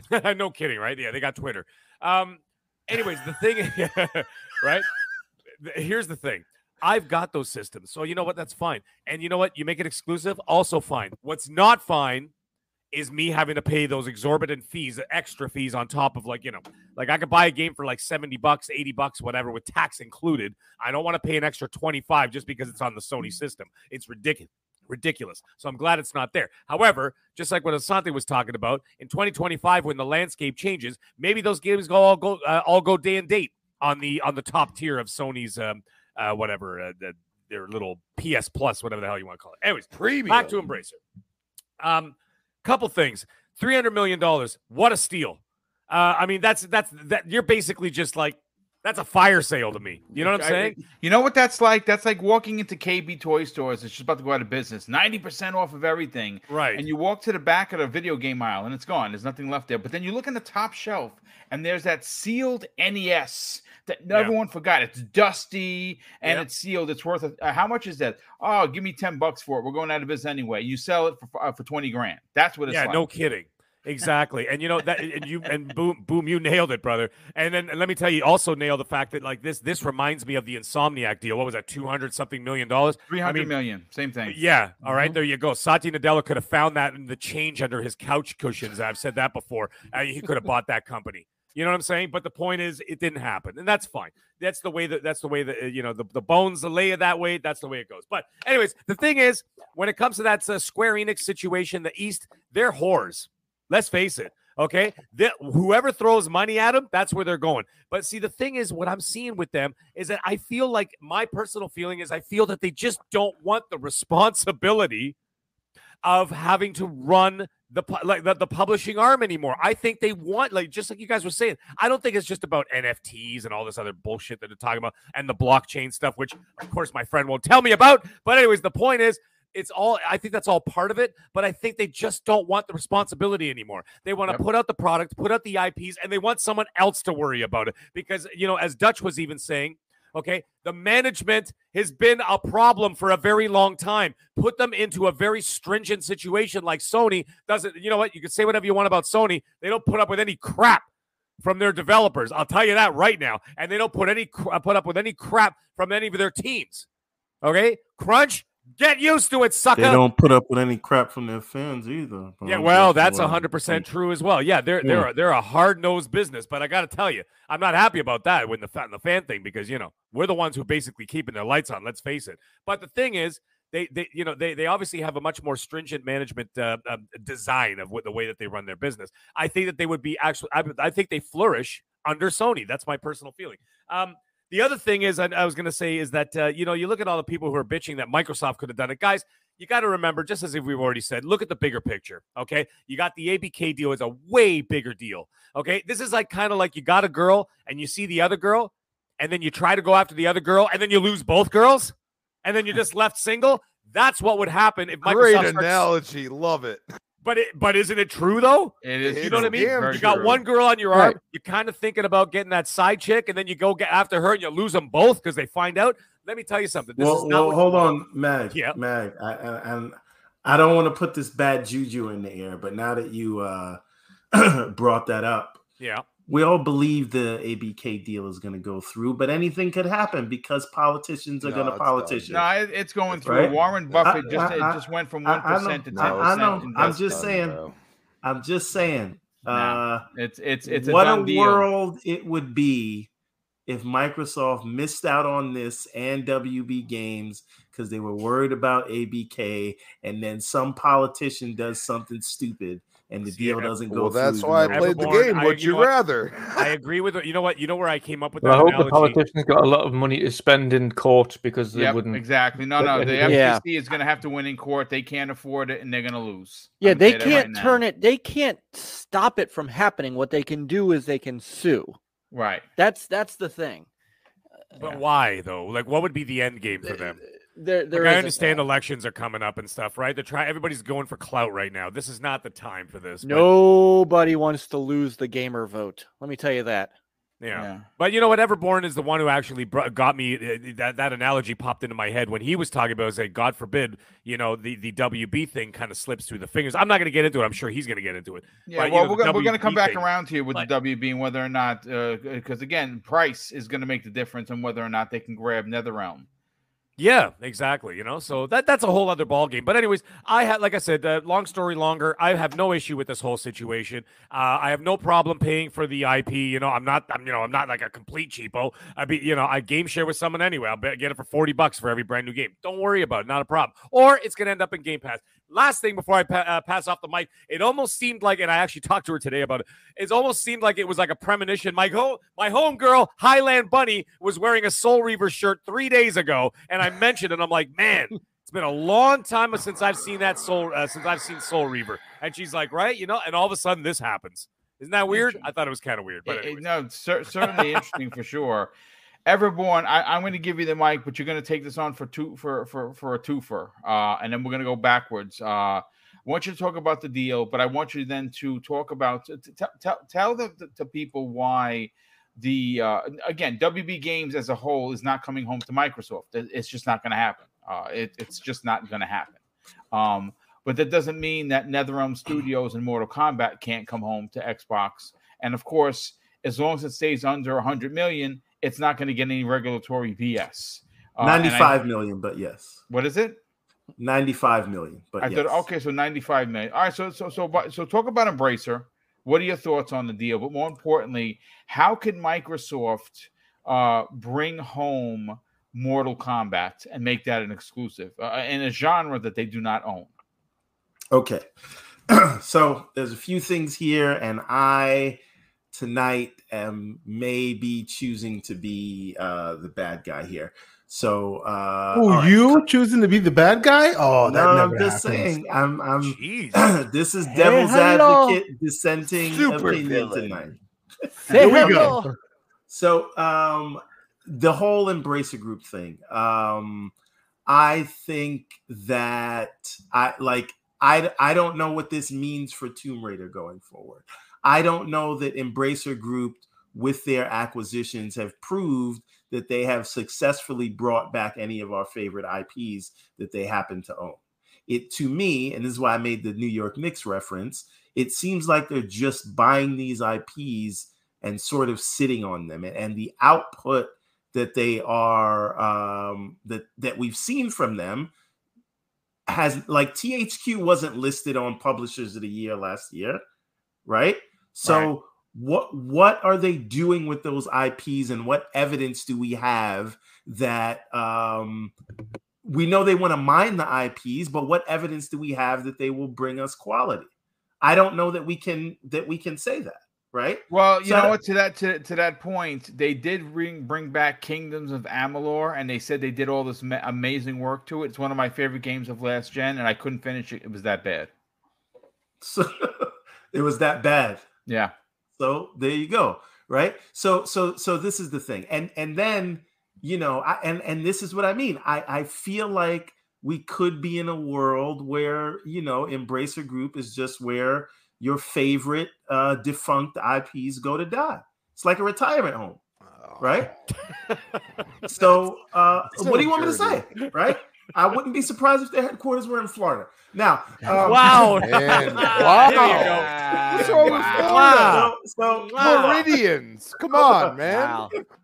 okay, He's so saying it's where all us Jews go to retire. there we go. God's waiting. God's now, waiting. Yeah. now, so the other thing is the $300 million price tag. I think that is very eye-opening, right? We talked about Crystal Dynamics with Tomb Raider alone being $1 billion purchase, right? Yep. 300 million is getting you the developer of Guardians of the Galaxy and the Tomb Raider 50 IP, by the way. right? Tomb Raider and 49 other IPs, including Deus Ex or Deus Ex, whatever you call it, right? So, and we have to look at, right, as much as we hold these IPs in our heart, when you are valuing an acquisition, it is going to be nuts and bolts numbers, right? And so they looked at the fact that those IPs were on the decline, right? Like they put out several Tomb Raider movies. They sold 88 million copies of Tomb Raider in its lifetime, 38 million from the reboot, but it was trending downward. They put out a movie that trended downward, right? And so if the one thing about this $300 million price tag tells me is that Sony got robbed by Bungie. And I think Just Spud was saying that in the chat when we first started, right? How is this 300 million versus Bungie being 3.6 billion, right? Somebody square that circle for me. And I think it all goes by when you look at the fundamentals, when you look at the merchandising sales, when you look at the transmedia sales, when you look at the trend of the game sales and social media mentions. I think you come up with a number of what these things are worth. I do also think if it went to Microsoft, they would have paid more for it. But there's no doubt about it. They would have paid more. I don't think Microsoft would have got the sufferer's price, is what I'm saying, right? You don't go into the mechanic with a BMW and say, hey, can you hook me up? They say, no, you're driving a BMW, right? Yeah. So again, so you're saying Embracer Group is a Pinto? Hey, no, yes, that's exactly what I'm saying, right? So, very practical vehicles, right? You're not charging Microsoft that. So that being said, I don't think we can put this like on film. Not that anyone is, but we say it's a miss for Microsoft. I think we all have to take into account that Activision Blizzard is not only the largest deal Microsoft has ever done, it is one of the largest tech deals in history. Yes, that is correct. Right? Yep, that is correct. And because of that, there are more eyeballs on this thing than just the Xbox division. And they are not leaving anything to chance. They're ready to go to court for this thing, as Tim Dog says. Yep. But because of that, we're not letting anyone or any small studio even give us one bad headline. Because so much of this is playing out in the court of public opinions and politicians want to use this for grandstanding. So we're not giving them any ammo. So Phil could have gone to Amy Hood and she could have said, sit your ass down. Finish this deal, whichever way it goes, and then we'll talk about that. And because of that, I think we have to take a step back. And I think we realistically, pragmatically, should not talk about any acquisitions from Microsoft. I don't care what it is. I don't care who the guy, right? Until this deal is done.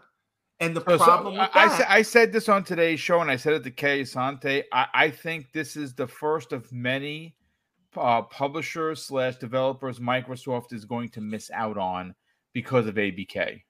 Right. And this is the problem. This deal, and before we all also another thing I want to bring up, right? We all think, hey, this deal is going to go through. It's going to close this year. When Microsoft announced they were going to acquire Bethesda, they said it'll take us 6 months. You know how long it actually took them? 5 months and 3 weeks, right? Their people are very good at predicting these things. So I think they said summer of 23. Right. So again, I don't think I think we should give them some credit because they have some of the smartest people in the world working for them. They probably know how long this is going to take to close. So I don't think we can count on that deal closing this year. I think when it closes, it's probably going to be at the earliest of March. Between March and June is when that thing closes up next year. Everbone Saga, and that's from my knowledge on what you're saying. And you're making very good, interesting points. Was this deal announced and or publicly broadcast before or after the war situation? Before. Before. It was announced. Will that factor change the equation? Because that's a big deal.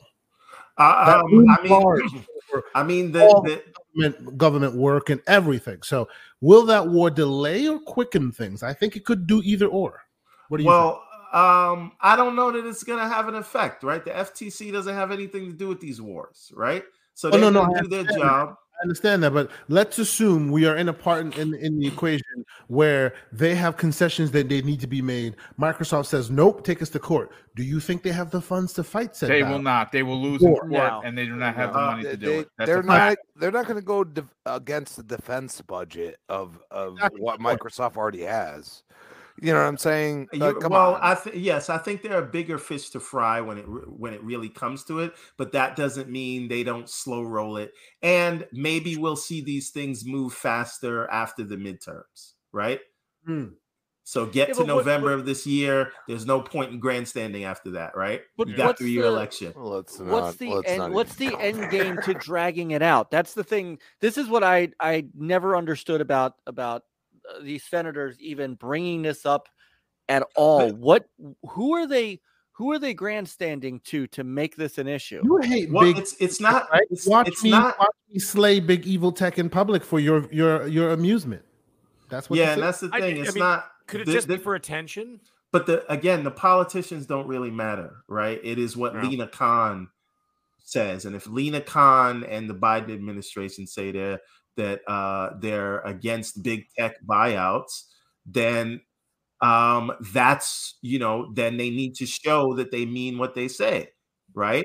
At least as a message to other big tech firms, right? So it doesn't matter what tweets whoever puts out, right? Whatever politician puts out, that doesn't matter. They're not reviewing the deal, right? The FTC is reviewing the deal, and don't forget about the EU. There is just that risk, though, right? There is that risk that if enough of them make enough hay, it kind of causes public opinion to shift a bit, and Khan might have to take a bit more closer look because of. I think Khan is doing her due diligence either way. That's besides the point. Okay. So I'm just saying that perhaps Microsoft, because they were clear with the Bethesda deal and they were pretty spot on with how long it took, they're probably clear with this. So maybe it doesn't close this year. Maybe what I want to do is I want to circle back around to WB. Yes, I'm coming right there. Right there. All right. So all that being said, Warner Brothers, right? Discovery, right? We saw Imran Khan's reporting, right? We know that they are trying to tighten the belt. We see David Zaslav, who's running this new WB Discovery thing. He's saying they don't want to be about quantity. They want to be about quality, which means they want to cancel a bunch of stuff. And a lot of people are probably going to lose their jobs, right? And one thing that kind of squares with that is, again, the Imran Khan reporting that they want to sell their game studios, right? And then license the IP because they need to get lean, because Discovery is 1/3 of the value that they had to borrow. Their market cap before this purchase was about 1/3 of the value of what they bought Warner Brothers for that merger. So they don't really have the money to just figure things out as they go along. They have to move quick. They got to tighten the belt. So they need to sell these studios. And because there is that need, they're going to want to unload some of these studios, make that licensing money, get money coming in to pay the debts that they had to borrow to buy the thing. The question is, because there's such an urgent need, just like with Crystal Dynamics, does Microsoft miss out on a much needed studio that fills a hole in their portfolio just because of this Activision Blizzard deal, which probably won't close until next year? And I think they do. And I would love it. I am right there with you, Boom. They need NetherRealm the same way they needed Crystal Dynamics, because they don't have a fighting publisher and they don't have a lot. They have some AAA third-person narrative over the story-driven developers, right? So again, these are studios that will, with notable IP that will fit holes, and they are going to miss out because they're buying Activision Blizzard. And for their bottom line, yes, it makes sense. But as a hardcore, I don't want to call myself a hardcore gamer, but I'm a gamer, and it is very unfortunate to me. And I wonder what else they're going to miss out on. They're not going to get Ubi. They probably can't. Sounds like get an WB. Animated version of Sonic is crying a tear somewhere in the corner. Right. Somewhere. And if Sega, I swear to God, everybody, and I close with this. I swear for God, if Sega becomes available and they can't pounce on it because they're stuck with this Activision Blizzard deal, they're handcuffed to this dead hooker. I am going to lose my Worse shite. than now? Worse than now? That was the best thing I've heard all night. swear to Everyone, God. stop standing on the street corner, my friend. Oh I'm my just God. saying. Better not miss out on Sega because they're trying to buy Damn. Activision Blizzard. No, you know what though? And so- Everborn's got a point. This is, but you know what the thing is though? Everybody knows that Microsoft's got they got the bag out. They got the wallet open, right? So I think that everybody's going to play this differently. They're not all going to just start jumping out there and saying, we're up for sale, we're up for sale. They're going to wait. Thank I you. think they're There going could be to some wait. potential waiting there. Yeah. Yeah, Sega is not in. Sammy Holdings is not in dire straits because remember Sega also owns that Atlas. Sonic box office. Well, and right, but they also own Atlas, which is doing quite well with their IPs too. Yep. Yakuza does very well. Persona does very well. These companies, if Sega really wants to be bought, right? Or if Sammy really wants to sell them, that's really the piece of this. And if they really want to go to Microsoft, there's nothing wrong with saying, Phil, when you're done, give me a call. Yep. 100%. Yeah. Oh, let me say one last thing. I think their next target, because people think Microsoft is playing around. I think their next target is Valve. And Well, I mean, he's getting out of business. People- Gabe Newell wants to retire, Yeah, brother. exactly. You know? And people said, and they'll be ready right around the time when this deal is done. Somebody said to me the other day that Microsoft is like the 95, 96 Bulls. I said, no, Yeah. Microsoft right now is like the 95, 96 Microsoft. You think Yes. they playing around? No, you're right. He's right. Yeah. No, I mean, listen, you bring up a great. You brought the Bulls in there. Yeah, I well, don't know listen, about that. that Bulls era was ridiculous, by the way. But listen, Mag. Yeah.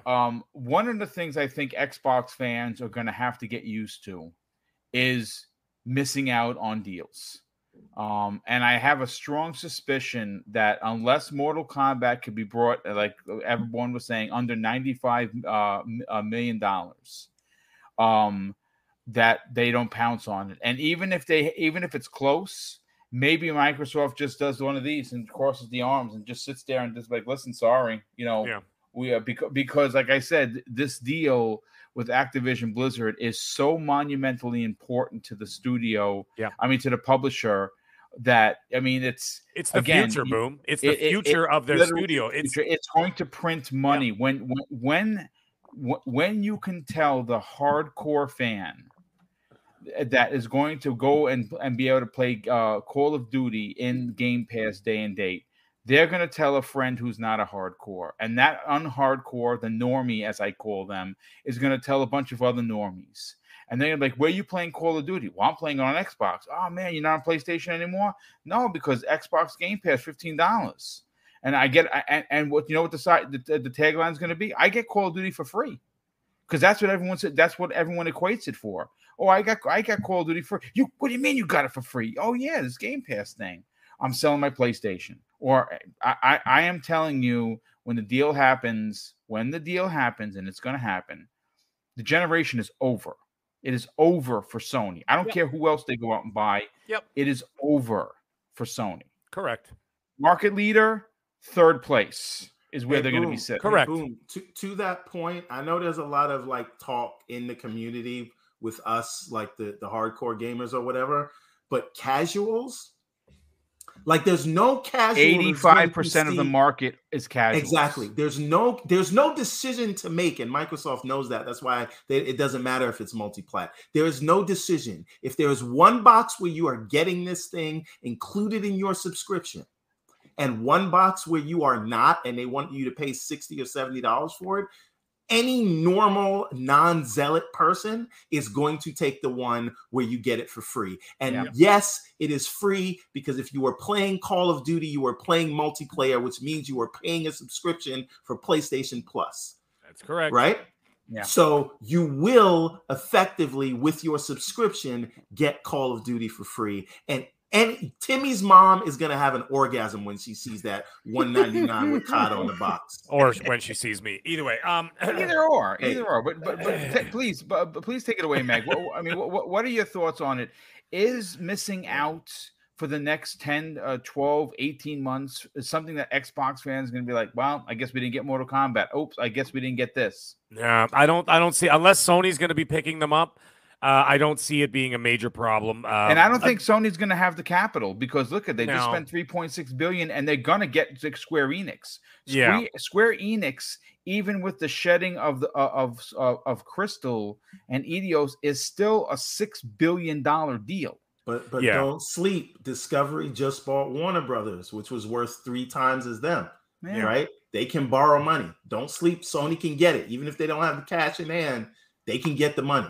True. Yep. Yeah, they can. They can. I mean, it's not But out do of the they realm of want it? possibility. But what I'm thinking is going to happen is this. But here's the thing. And Everborn, you brought this up, okay? About how if someone's going to pay X amount of dollars, they know Microsoft's going to pay X amount of dollars plus another 20% on top of that, right? Because they have the capital, okay? And so they're like, oh, it's Microsoft? Well, we're going to be charging you whatever, $90 a share Premium.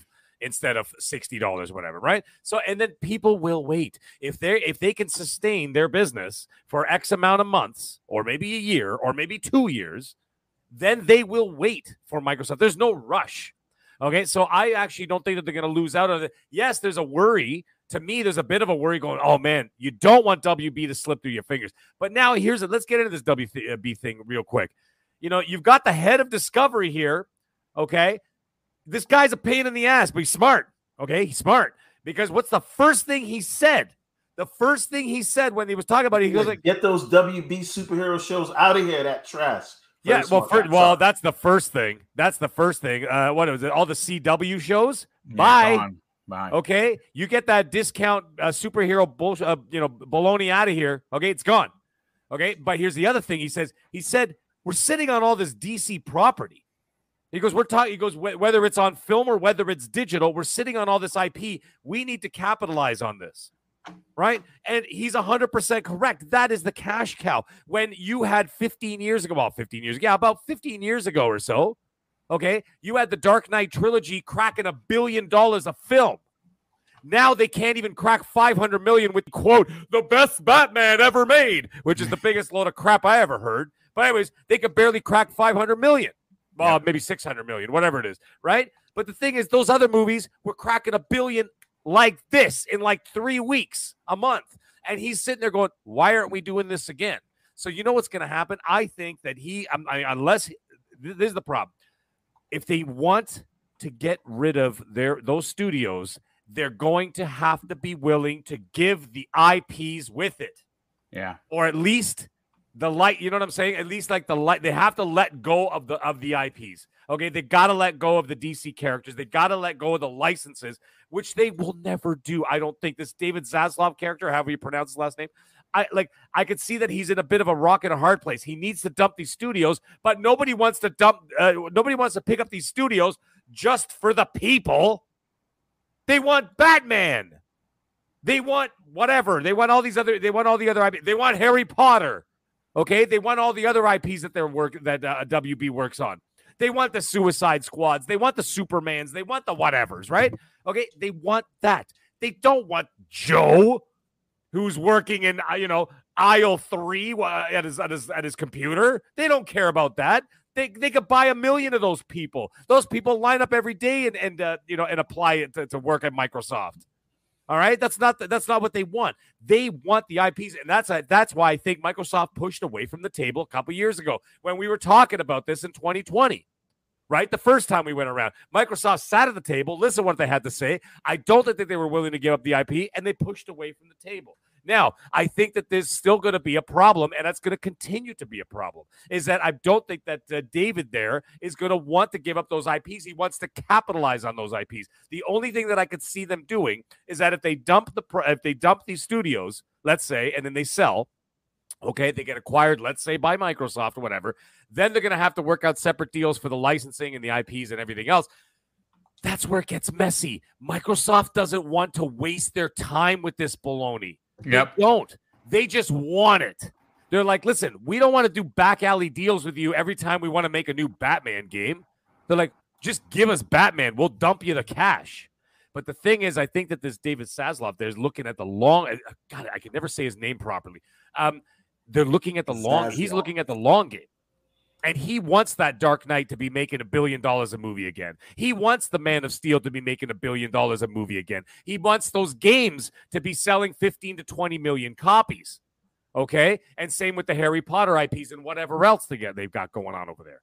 Right? So I'm really not 100% sure where this is going to go. As for NetherRealm, that's the one thing that I could see as like a bit of a wild card because they're not owned by, I mean, there's no third-party licensing there like with DC or anything like that, right? So I could see that maybe going, but like that's the not question enough is how much though. That's I don't know, but that's not enough to move the meter for me. NetherRealm is big, but it'd be like, all right, we got NetherRealm. They release one game every 5 years. Like, you know what I'm saying? You're like, okay, that's great. It's wonderful. I mean, their games are amazing. Let's face it. Come on. Mortal Kombat's amazing. I think you could get them if Tomb Raider and all these studios went the way it went for $300 million. Why can't you buy one studio that releases a game every 5 years and put out a movie where the box office pooped all over the place? More than it was a massive loss left and right. Yeah, right, it left, was. Right, I mean, there were multiple reasons there. I didn't like the movie. I didn't think it was good. And then terrible. second of all, it was during a pandemic, and they dropped it on what's it called? Their the HBO, not HBO. Was it HBO Max? HBO Max, yeah. Yeah, they dropped it on HBO Max, right? So like there it is. And so they lost all this revenue for ticket sales, whatever. Anyways, the thing is, it's just such a it's so hard. And the problem is, once again, it boils down to what we talked about 2 years ago. I think the story has not changed, is that they still need to let go of the IP from their, from their grip. I was looking for the tweet.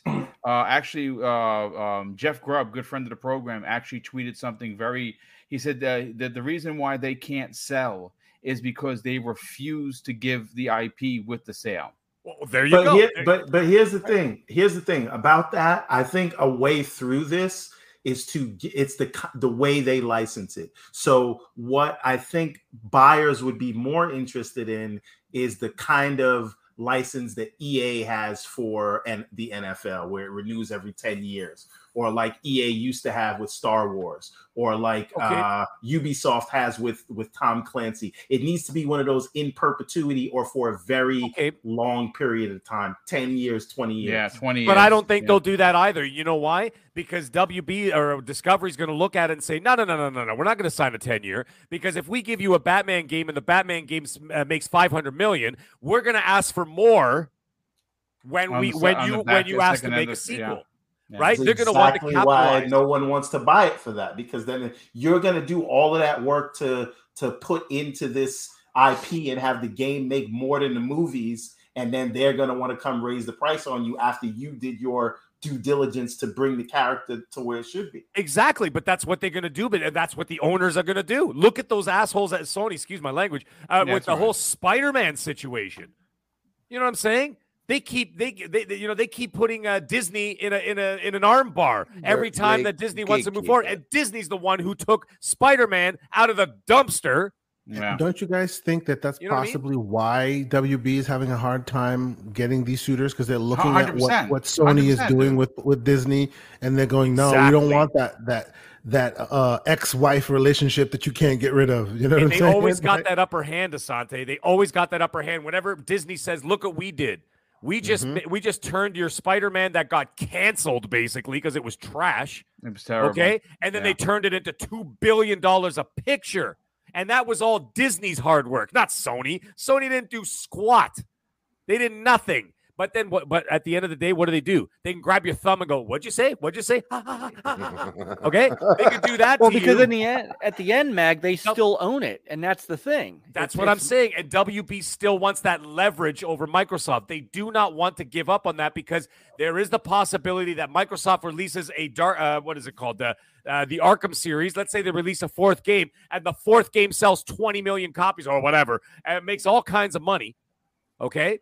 They're going to say, damn it, that was a bad idea. Now look at it. Look at all the potential lost revenue we could have had if we just did it on a game-by-game basis in terms of the licensing. And that's where Microsoft's going to go, hell no. So I think that they're at a stalemate, because Microsoft doesn't want to go through that every time. They don't want to go to negotiate every time they want to make a sequel. It's ridiculous. They walked away. They walked away from the table last time. The only That's a fact. realistic one. That's right. NetherRealm is the only realistic one. That's what I see too. Yeah, no, good stuff. Real quick, Morani Lewis drops a very generous $10 super chat and says, Embracer Group's financials aren't great. Hard to see them providing proper support for Eidos Montreal and Square Enix with boom. major AAA IP. To that end. Oh, yes. So go ahead. No, he said they'll seek deals with Xbox and Sony for Tomb Raider and Deus Ex. Right, and that's what I was saying earlier. Don't like, you know what I mean, bet your house that everything will be multiplat, because they might go in deals to make money to bring that back. But the Game Pass situation could easily make the big bucks for them, and Microsoft, again, that becomes the exclusive. Sony pays top dollars for exclusives. But I was going to say, now, one glass half full, now is the perfect time for Microsoft to poach that talent from Eidos Montreal and Crystal Dynamics to fill out the staff at the initiative.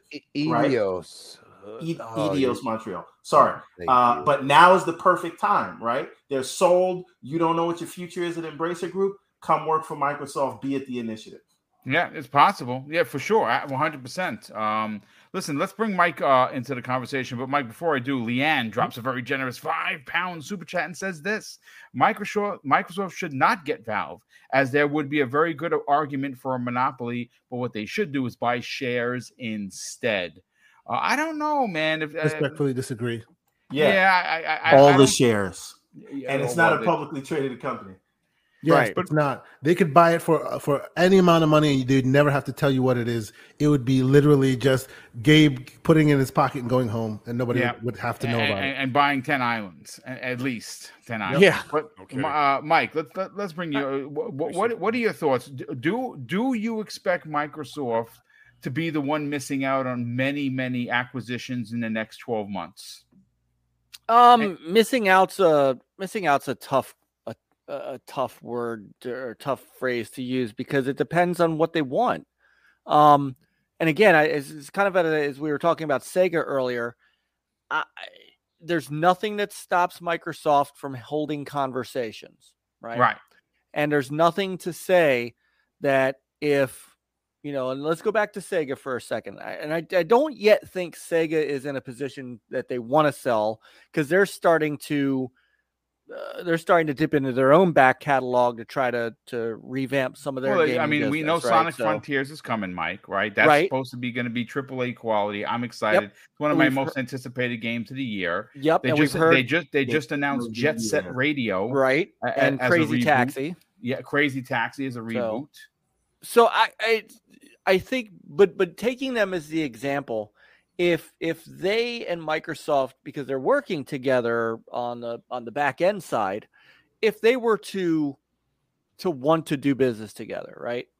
And Microsoft said, look, let me get through, let us get through this acquisition, and here's a gentleman's agreement, so to speak. Right. Here's a number we're looking at to work with you on, and but we need to get through this. You understand why.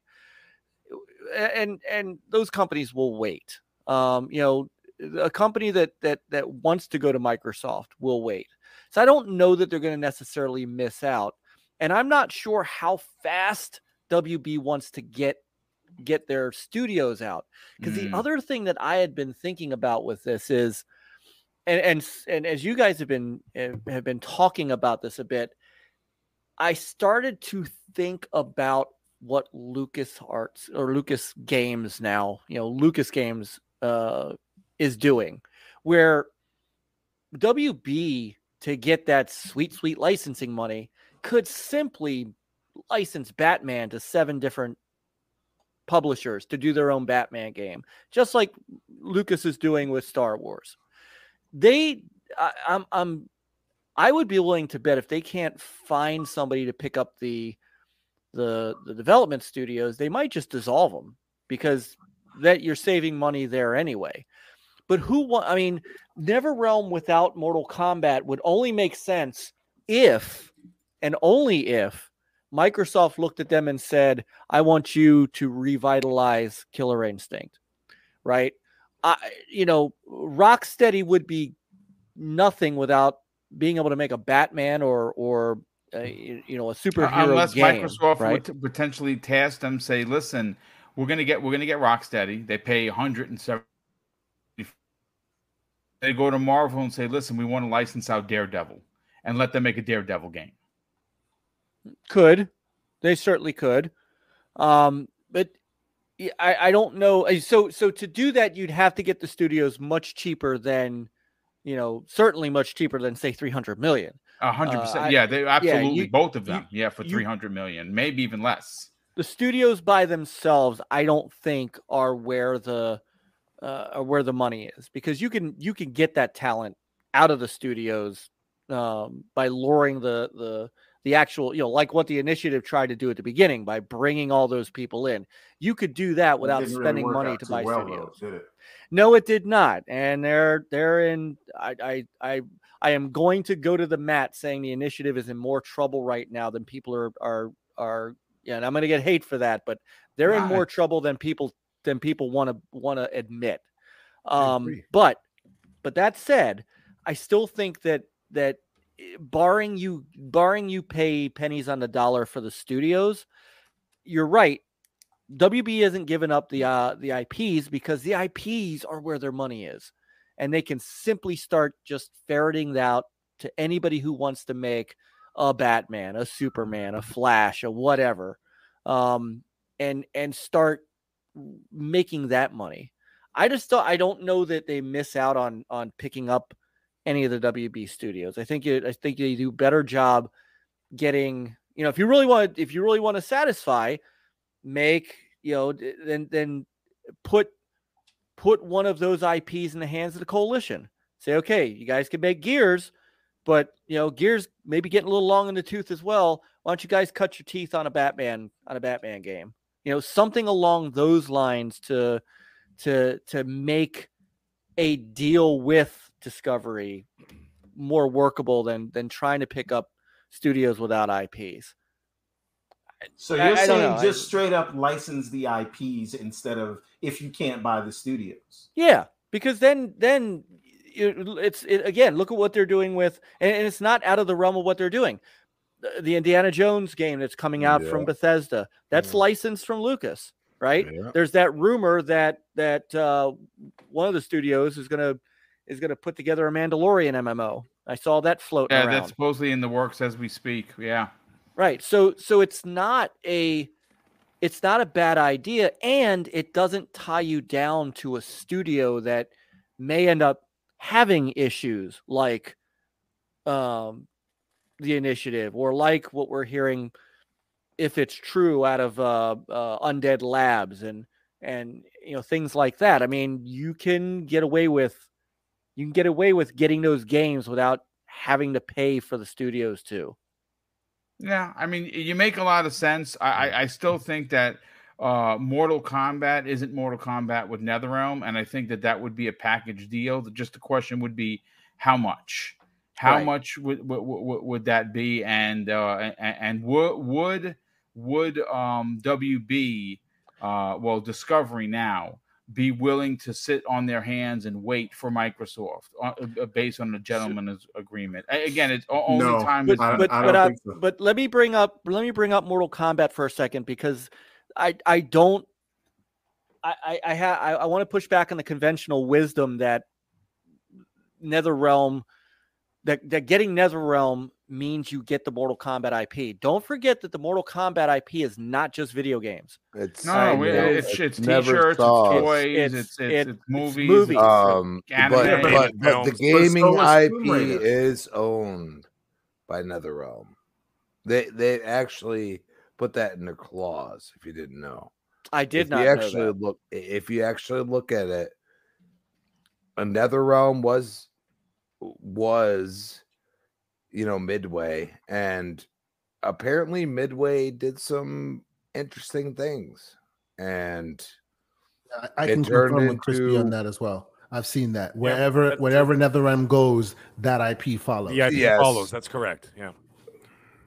By the way, Boom, before you move on to the next person, I do have to go. However, I just was going to say one quick thing. Guys, it was a great show as always. Chat, you guys are amazing. We had a great turnout tonight. Mike, it was great to see you here. But hey, Yes. I got some Ubisoft news from you guys. For you guys, I will be playing, and I'm allowed to tell you, I will be playing Skull and Bones this summer. Oh, nice, dude. Believe that it or game not. doesn't Awesome. exist. Stop. Yeah, That no game doesn't kidding. I know exist. it doesn't exist, right? But I will be playing that. But in light of that, I'm going to drop a code, if you don't mind, Boom. I'm going to drop a code in the chat for Riders Republic. It is a Nice. UK code. So, Dutch, get those fingers moving if you're interested. But yes, before I go, I will drop the code. And please, whoever gets the code, again, it's a UK code. Whoever gets it, please DM me and let me know that it works, okay? So, anyways, guys, everybody have a great night. Good luck to everybody in the chat, whoever gets the game. Riders Republic, there it is. But we'll see you guys all next, Wednesday? Yeah, next Wednesday, brother. That is It's correct. Our starting next Wednesday, our new date. Same time, new date. All right. We'll see you guys all Wednesday. Gentlemen, have a wonderful evening. All right, brother. We'll talk Well, soon. Night, brother Mag. Good night, boys. Mike, just finish up your point, brother, because I don't want you to feel like you didn't get your Oh bars no! off, You so to guys, speak. yeah, it definitely. No, I think I covered kind of how I wanted to speak. If they, all right, so the only studio acquisitions I could possibly see being missed is if somehow a BioWare came available, right? And somebody snapped that up away from EA and took them out of the hell that they're in there, right? Or, something. If THQ Nordic became available from Embracer or something along those lines, it would have to be something that rivaled the Activision, or even not even that. It would have to rival the Bethesda deal for me to think that Microsoft would miss it. It's hard to imagine at the moment what's left. Sony buying Ubisoft would be certainly in that realm, but that's not happening either. Right. I don't know that I see anything that they miss out on that I go, well, there's the big stumble for Microsoft and it makes the Activision Blizzard acquisition kind of null and void. Yeah, no, I think you're onto something, because this is the biggest move in gaming.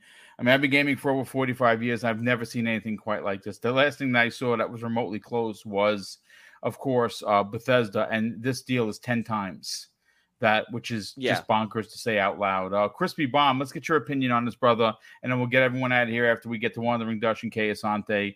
I mean, what are your thoughts on this? Do you feel that any of the studios that WB is currently apparently and rumor peddling to the highest bidder, does Microsoft need any of them? They need all of them. Interesting. Okay. Let's be honest for a second.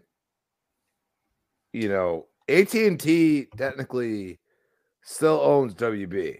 It was classified as a merger. A lot of people don't realize that. Okay, AT&T is a company that also does, your mobile. Okay, they give you your cell phone. They do things like that. All right, they are technically a hardware-based company, even though they're a third-party hardware-based company. They just use their towers and everything else to make it relevant. A lot of people don't understand that. Okay, well, you got your cell phone. Are you a Samsung person? Are you an LG person? Are you an Apple person? Okay, and you look at that cell phone, but where are you subscribed to? And this is what a lot of people don't realize. Where are you subscribed? Where do you pay your bill? You're subscribed. Let's be honest. Okay? Mind blown. Think about it. Okay? You have Cox, you have Xfinity, you have this and that. You have AT&T, Verizon, T-Mobile. Where are you subscribed to? Where do you pay your bill? That's where the unlogicalness of how they merged it. Basically, Discovery is taking over that division. Okay? That's what's happening right now. That's why they did this. Okay, AT&T is still AT&T. Think about it. Still AT&T. They still give you your cell phone service. Correct? Okay. Move on from that. They are both, Discovery and AT&T are both American companies. All right? There's where we go to would you rather? Would you rather have MK12? Or would you rather have something that the Western Division of Square Enix is coming out with? What would you rather? I think MK12 has all the chops. I think Ed Boon is a master at his craft. And even watching him, taking an award, the man just wants gamers to enjoy his games. And that's what he wants. And you know what? Maybe he's too involved, but I don't know. Man, I still love MK11, man. That game, MKX is damn just as good, much faster, but I feel like MK11 is all Ed Boon. That man loves the entire lore of Mortal Kombat, everything else. And so, you know what? Can we have this man just for a period of time? I'm talking 2 years. Can we have this man? Imagine a Killer Instinct under Ed Boon. Well, it's interesting that you say that because he did say something a couple of months ago that was very interesting. He said that he's currently working on a game that's very unlike Mortal Kombat. And if he says anything more, he's going to get in trouble, which led a lot of speculation to him actually working on a reboot of Killer Instinct. So he's not going to work on anything else that's not a fighting game. He's not going to do that. No, he's not going to make a side. The man is too old. I mean, think about it. Midway, like he basically was one of the founders of Midway. He was in the top 5 of coding and everything else. The man is a legend. Okay, and I've seen it. We saw it like almost a couple of years ago. Hey, I would love to work on a Killer Instinct because you know what? It's one of those games that like it might not be, but think about it. What they did with Injustice. I mean, come on. You know what I mean? Like it's different, but it still has elements of what he loves. You know what I'm saying? I'm just saying, if they could just purchase NetherRealm, I think would be like the purchase, like the smallest amount of money and the most impactful. Which I feel Discovery is taking over those IPs. They're going to make TVs and movies, but imagine Microsoft says, look, all we want is the gaming IP of it. That's it. You know what I'm saying? So, NetherRealm is completely obscured from this. If you go and look at the old, it's still relevant, okay? Basically, Midway said, no, this IP stays here forever, okay? So you look at that, and then you go and say, well, what about Batman, this and that? Well, who better than the company that hasn't released anything in, an 7 actual years. Huge IP. You know what I'm saying? Why not give it to Microsoft and say, nurture it, make it better than we ever thought it could be? Because I'll tell you right now, there's a reason we've had a drought. And you know what? That drought, we will pay in dividends later. And we will go and say, wow, this is what we are looking for. And I think it starts in June. I think it starts on June 12th. I think things are going to happen, but I'm also interested in these new IPs like Redfall. You know what I'm saying? Starfield. I mean, to explore the universe, it would be crazy. And to do it the way Bethesda does, I mean, come on. You know what I'm saying? I mean, you're making a lot of sense, but again, I agree with you, Crispy. I think to get Mortal Kombat as a first-party IP would be monstrous. And I definitely think it's something that the price would have to be right, and we all know that they're not going to take a chance to hurt the ABK deal. I mean, unless this is something that could be well. done. Embracer Group just bought what? Three studios, three studios, 3 or 4, yeah. Okay, they bought 3 studios for $300 million. Okay, and 50 IP though. All right, WB, you could add in Rocksteady real quick. Imagine that. Yeah, well, I mean, again, could you not buy them for $300 million?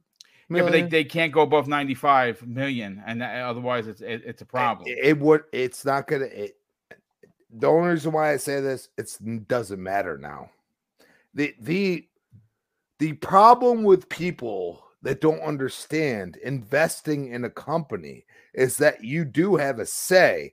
And according to the government, your say is actually more important than a lot of people realize. So Warren Buffett, for example, what did he say?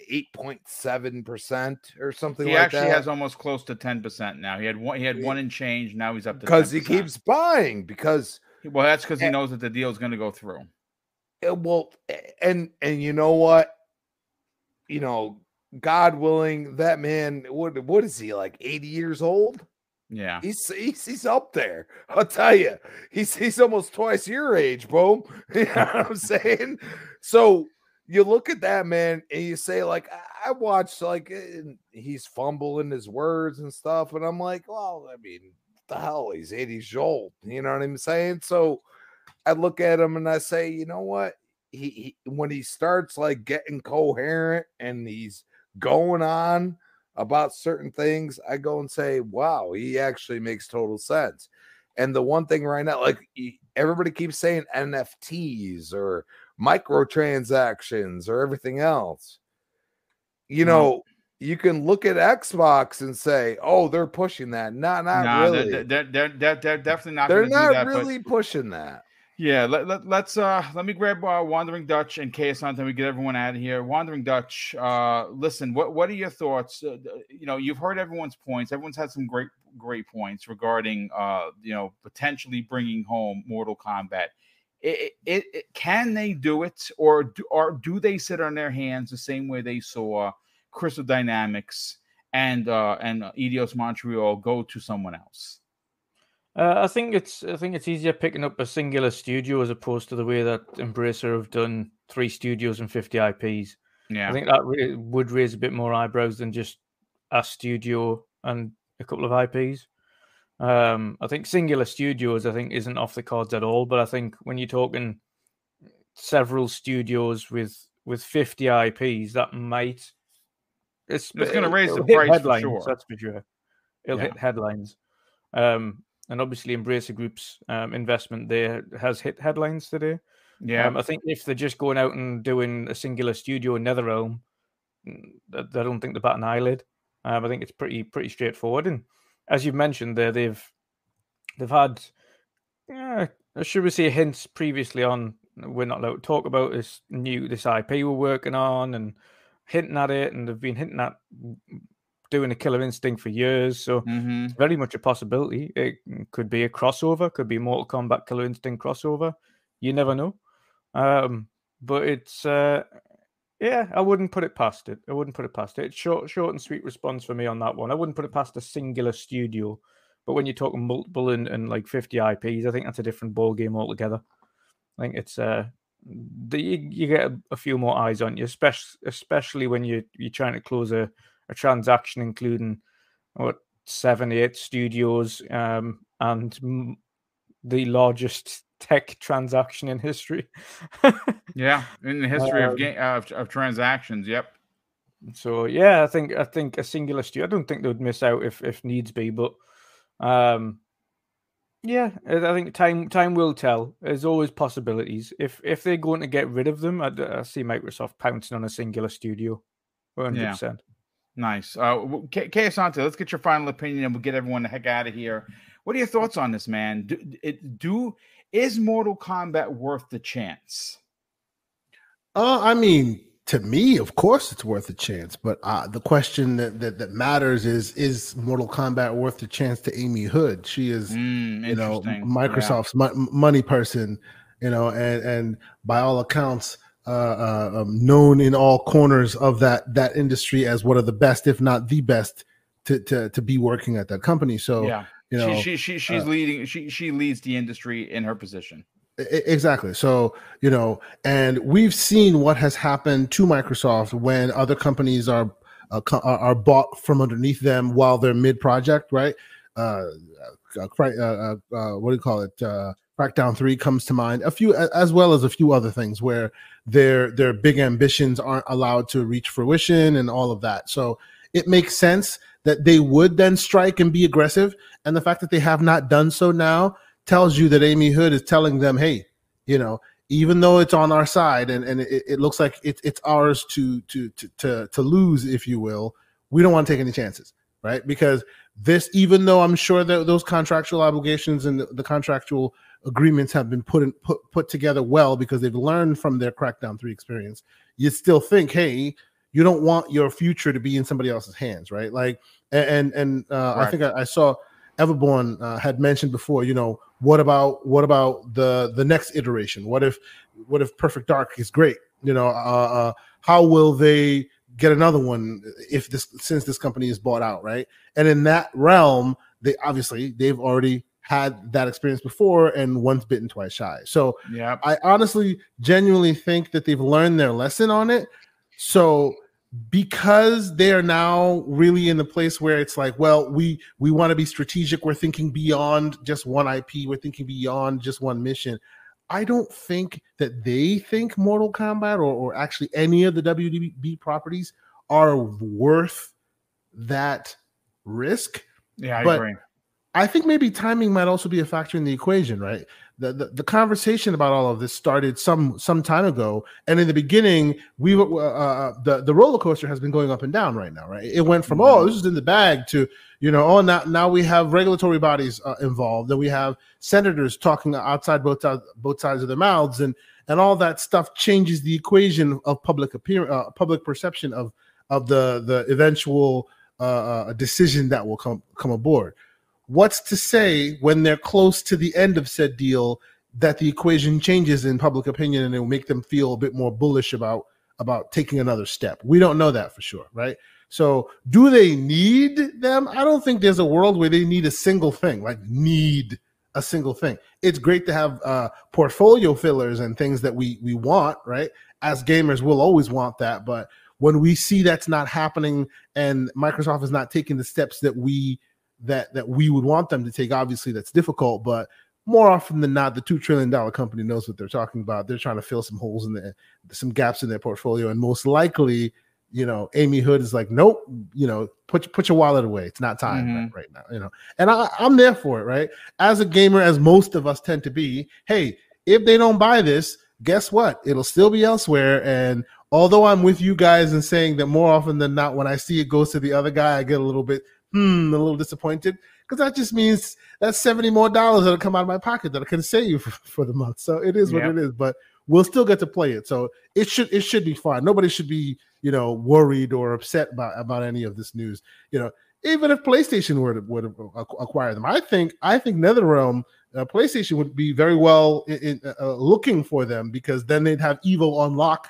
And basically, they would corner the market on the fighting game genre, which would still work out at the end of the day for Ed Boon and team. So I think there's nothing to worry about. I hope that doesn't happen. But listen, folks, that's been your show. We had a record turnout. Thank you to everyone that tuned in. Let's get to the outro. Start first with Mike Mullis. Mike, tell everyone where they can check out your incredible show, where they can subscribe to it, and more importantly, where could they check you out on social media? Oh, you're on mute, brother. Oh, you're muted. Yes, I am. Okay. Sorry. So first and foremost, thank you guys so much. Booms, thank you for having me. Not a problem, brother. This is an all-star group of gamers here. Now I got every one of you on the list who's coming on NLG at some point. Absolutely. As soon as I get the schedule together. So expect DMs and Dutch. Peter's been trying to get you on for months, so we're gonna make this happen. Yes, definitely. So you could find the original Next Level Gaming On Thursday nights at 9 p.m. is our weekly show. That is myself, Chris Williams, and Peter Hutink, both of which were in the chat tonight. My great brothers and the pillars of what we do. You can, and it's easy to find us if you don't click it in the description of here. Just type in Next Level Gaming in YouTube and YouTube search, and you will find us very easily. You can find me at NLG Mullis on Twitter. Our official feed is OG_NL Gaming. You could find me on Xbox Live at Stinger NLG and on PlayStation at the original NLG. I think that covers it. Thank you guys again. This has been awesome. No problem, brother. Thank you for being here. Kay Asante, let's get you on out of here, brother. Sell your brand. Tell them about the Gaming Circle podcast, 10 a.m. Eastern Standard Time, Saturday mornings. And where could people reach out to you on social media? Sure. Thank you. Yeah, it was a fun conversation. I apologize to folks if I haven't been online, been a part as I usually am. But yes, life and work at the same time, it happens. Nobody saw I was doing this, so it's fine. But yes, the Gaming Circle podcast, usually 10 o'clock Eastern Standard Time on Saturdays. We had some fun guests last week. We had the crazy one, Mr. Crazy Lou Gaming was out there. We had a great conversation. We had a lot of fun as you tend. If you're a follower of his, you know what to expect, and he was in rare form as he usually tends to be on our show. So it was a great time. So this week, of course, what we'll be talking about. We'll wait till the dust settles. There'll be a lot more thinking. There'll be a lot, further ramifications as to where this will all go. But myself and Mr. Everbone Saga, it'll be fun. So please, if you haven't had a chance to come check us out, you can find me, TKO Asante, on Twitter, Xbox, PlayStation, all the places you want to find me. If you follow me on Twitter, when I go live, you will see when that is. And we always appreciate a lot of these community members coming into our chats, and we always correspond with the chat while our show goes. So it's always a great time. We appreciate you guys coming to check us out. But thank you so much. And of course, I will be back next week, and we will see you next week, Wednesday. That's Wednesday, the new time. Yeah. Well, that's same awesome. Time, new day of the week for sure. Just to close out, Square Enix president announces that he says this: NFTs and blockchains are the future of fun, according to the president. So there you go, Wandering Dutch. Mm-hmm. Take it away, voice of the midweek mix-up, brother. Tell everyone about your brand. Tell them where they can subscribe and listen, and more importantly, reach out to you on social media. Yeah. Awesome show again this evening. A lot of awesome points. And of course, as long as it's not Tencent, we're all good. That's the moral of the story. At least it's not moral Tencent. Of the story. Yeah, moral of the story. As long as it's not 10 cents, we're good. But yeah, it's in all honesty, awesome show again, Mike. Awesome to be on the show with you again, brother. I think we've crossed paths maybe once. I remember potentially Iron Lords or something like that. Mm-hmm. Most likely on that big giant Iron Lord super big iron. Yeah, the big one. Yeah. But yeah, awesome to be on the show with you, brother. Of course, looking forward to coming on your show in the future. But yeah, you can find me everywhere at Wondering Dutch, YouTube at Wondering Dutch, and of course, Twitter at Wondering Dutch. So see you all again next week, guys. Yeah, thank you. And Crispy Bomb, brother, sell your brand. Tell them where everyone can check you out. And more importantly, where can people reach out to you on social media? Oh, man. It's awesome to have the first official day here. And, man, at Crispy Bomb on Twitter, ChrisBomb28, Xbox Live. You can find me tomorrow night, 7 p.m. on the Retro Renegades. Nice. 8 p.m. Thursday on the next podcast. And of course, back here on now Wednesday. That's right. Our at 7 p.m. on Primetime Gaming. Well, but also, you might see me tomorrow. Or Wednesday. Wednesday, that's right. We may say, that's right, because we're doing, again, folks, Breakfast with Boom is not Friday. We're not doing it Friday morning. Just this week, I'm going to see Doctor Strange Into the Multiverse of Madness with my brother, Neo Mental. We are doing a special edition, 10 a.m. Eastern Standard Time on Wednesday morning. Breakfast with Boom, just changing this week so I can get a chance to take a day off and go see a film, which I haven't been into the movie theaters in over 2 years. But But last and no way least, Everborn Saga. Sell your brand, brother. Tell everyone about the Everborn Saga, where they could reach out to you on social media, and how do people get a copy of your anime series? All right, so check this out. Do you like anime? Do you like manga? Do you like comic books? Do you like the MCU? Do you like fantasy? If you like any or all those things, that is what the Everborn Saga is. And it started from a video game. We make comic books. We are telling stories. There is 1 story, 2 timelines, and 4 series, each following a different character, telling the story from their vantage point. If any of that sounds interesting to you, stop what you're doing. Go to everbornsaga.com right now. Check out the books that we have on offer. We just released our latest series, The Redlands, and we're working on a new series, The Remnant, which we will announce more about soon.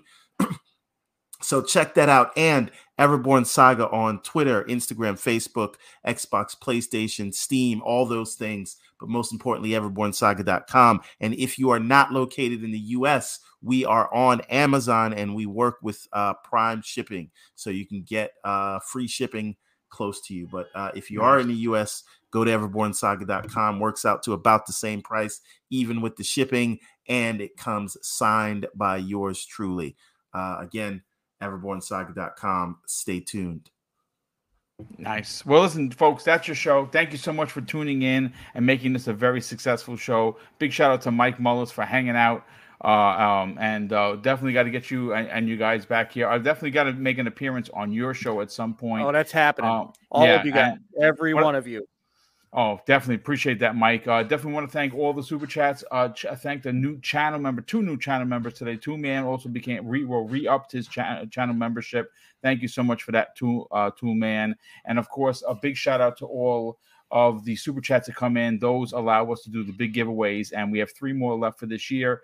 And I'm going to close out today's show with something that is important to me, folks. Hopefully, one day it'll be important to you. And that's something that my dad taught us when we were kids. And he said, son, treat others how you want to be treated. Also, it doesn't cost anything to be nice. You live by those rules. And I can guarantee you're going to have an awesome day. So take care, everyone. And we'll see you next week on Wednesday on the newest episode of Primetime Gaming with Mr. Boomstick and Friends. Now, watch the screen, Crispy. Check this out. I got something for you here.